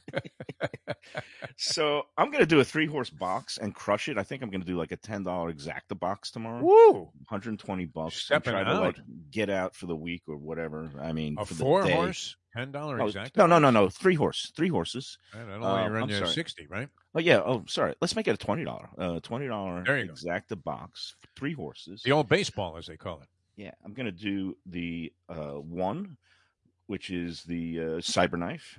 Okay. Early voting, I like. I mean, he didn't run the greatest race last time, but he's listed at 8-1. I like the horse. I just think he's got, maybe he's going to save him something for later in the year, but I don't know. I'm going to go back to him. I think he's a quality racehorse. And then the other one is another Chad Brown horse who seems to be one of these late bloomers, Artorias, listed at 9-2 with Irad Ortez, the top jock in the Saratoga Colony.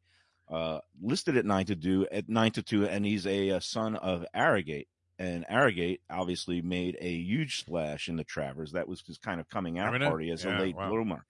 And I had money on Arrogate, so there's always a soft spot in my heart, even though it was for that cheating rat bastard Baffert. But it's okay.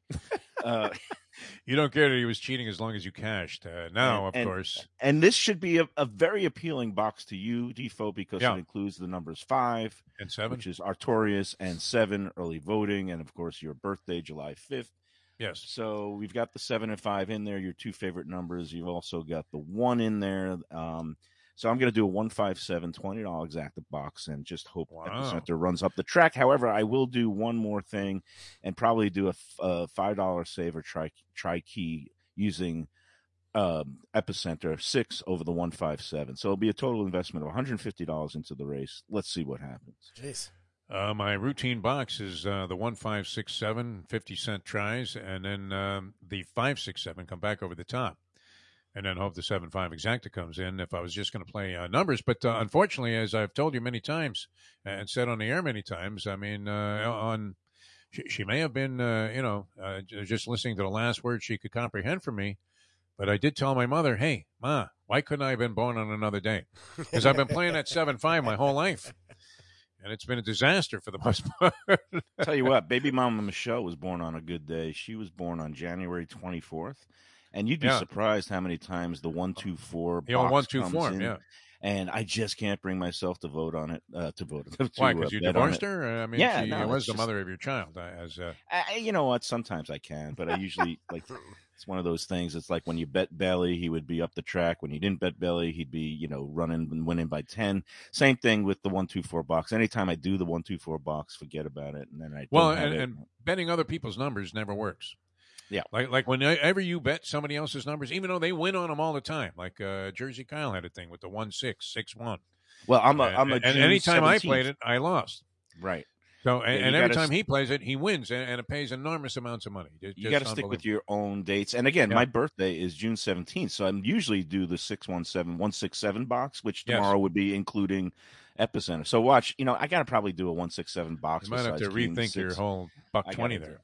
You know what? I'm so fucked up right now. It's terrible. Yeah. I mean, when you're on a losing streak, you can talk yourself into a lot of other losing, bets and propositions and wagers and things like that. I'm sweaty. Hey, and I got to rag on you because I sent you the text last night. The Sun Sentinel is running the sale, digital subscriptions. Yeah, 2 years for $18. The price of a $3. Is that the Sun Sentinel or the New York Post? That's the Sun Sentinel. I I thought it was the Post. No, because Defo. I mean, look, you can get it for less than that, Mike Mayo. It's $1. I sent it to you. We're entering into a nice partnership with the Sun Sentinel, the fine folks that created the Let's Eat South Florida group, along with me. I should support them. Yeah, I think you should support them. I did for many years, though. I did subscribe for many, many years. Because for 2 years, just think of this: 2 years for $18, you could read all the Dave Hyde columns that you I don't want. like reading stuff online. I really don't. I'm not a fan of it. Even if I'm sitting in a computer. How much do you pay for your print New York Post subscription? A ton, man. It's like a dime. I want to hear the number. It's almost a cost as if you had gone out to the newsstand and bought one. I mean, you don't get that much of a discount. That's not my answer. Like for a full year, you're paying probably. I don't know. Yeah, what is it? So let's say it was $2 a copy. You're talking $14 a week. Yeah, seven sticks a year. It's like $700 a year. But of course, it's a giant write-off for me. And you won't fork over like a sawbuck for the Sun Sentinel for the hometown. It's just that I don't read a lot of stuff online. I hate clicking on stuff. I don't like reading. I'm not like Lubie. I can't watch a game on my phone. I don't like that. Out of respect for you, I wasn't going to eat on your show, on the Defo show this morning, but now you've left me no option. What do you have? What do you have to finish left? off the Italia, the prosciutto di Parma with mozzarella cheese and some nice tomato. This is the leftover from Il Paesano yesterday. And what was the over-under on number of sandwiches that you would consume in this month? Different sandwiches. And we're on with Gail Kappas, of course, of La Spada's fame, for next Wednesday. All right? This melts like a dream. It's just like a... What is that? I mean, what is this hideousness you've prosciutto, prosciutto de Parma. Yeah. It's a nice, right. The aged ham. Yeah. It looks like it came right off the streets of Italy there. Their stuff's like great. That place was amazing. Yeah. And they don't mess around, too. There was some people that were making, what is the Italian sandwich again called? Whatever they call it. Italian. No. I mean, it's like a common name out there for the sandwich. It escapes me right now. The caprese with the sandwiches aren't a big deal there. I'm trying to think sandwich. No, but what are they called? I mean, they're called something. Oh, paninis. Oh, a panini? A panini, there I guess. you go. Yeah, panini.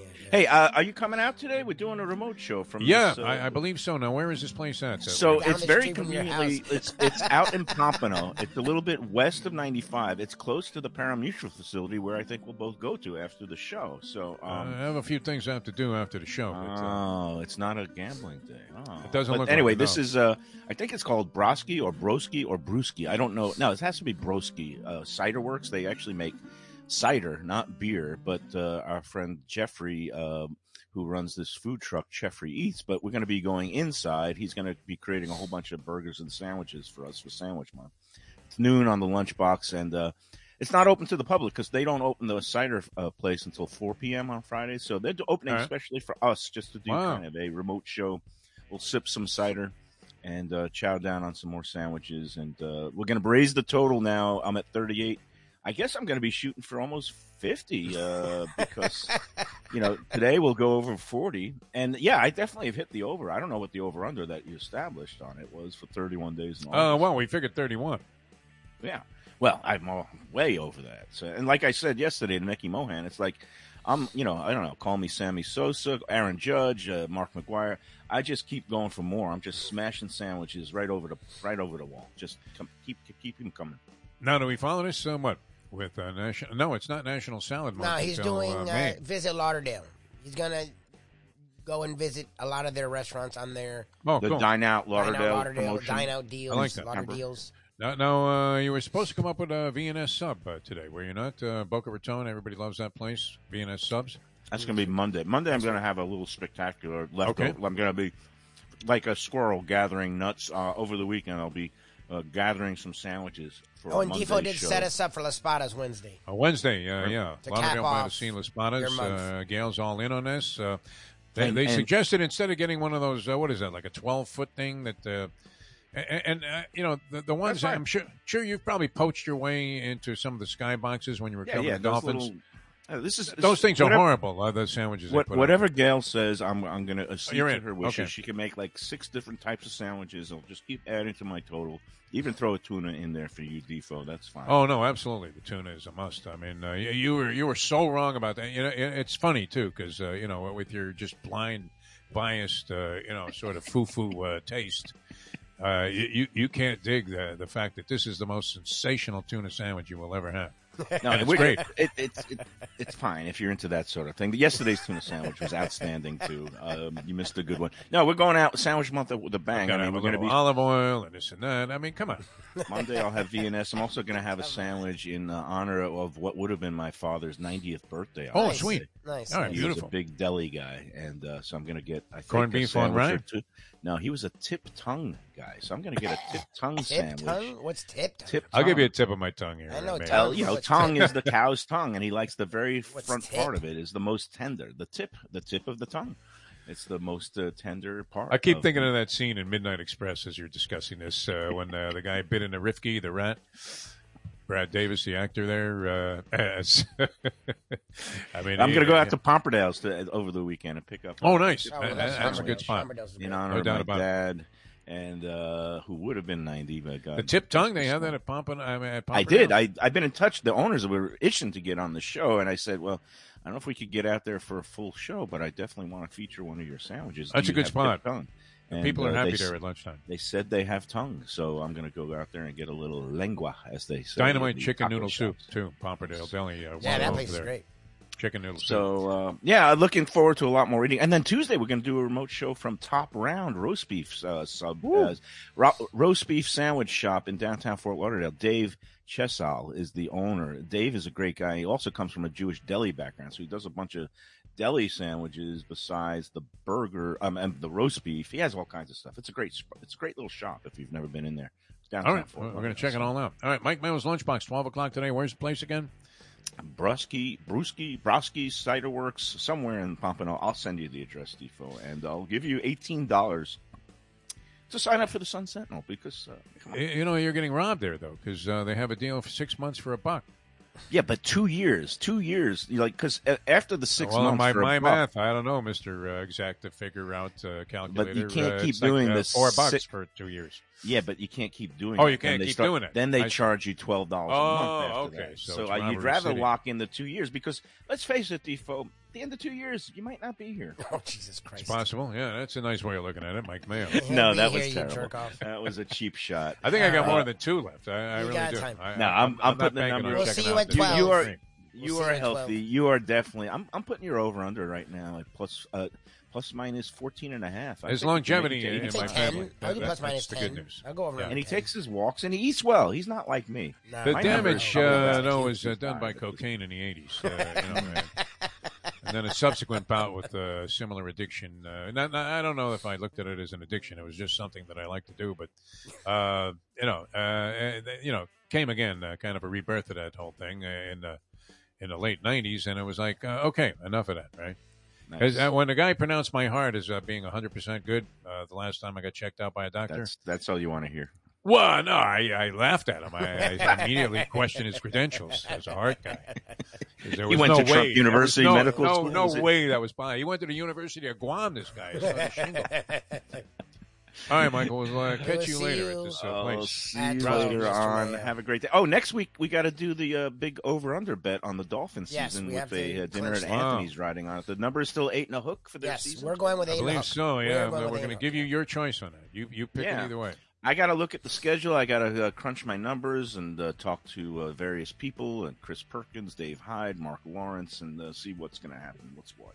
You hate Stephen Ross, though, so I would think that would be enough to influence. But I love Mike McDaniel and Tua. I don't know. I like Tua. I think he's all right.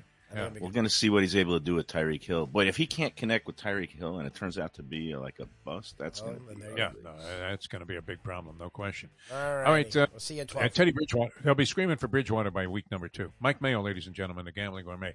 Later on, Senator Patrick Leahy joins us on our Believe podcast, so check that out. And we'll see what happens with that. He's got a book out about his memoirs, and the guy's been senator since 1974, Lubie. How is that possible? I don't know if that's good. I don't know if it's good, to be brutally honest. He's a Democrat, so he's okay with me. Yeah, I mean, right? Yes. Got to have. We'll ask him what he thinks about the modern day Republican as compared to back in the day, right? When old Dwight D was around. All right. Have a good weekend, one and all. Everybody, enjoy yourselves. Great having everybody on the show today. The professor. Of course, Mark Lawrence, earlier the Greek, who's had a nice run here in the preseason, and Mike Mayo, the Gambling Gourmet. From Mike Louie Lubitz, I'm Jeff DeForest. We'll see you next time as we'll leave you know that. The time. Hialeah Park, open till 5 today in the morning. It's 9:03. Let's go to eat a damn snack. Look what they done to my soul.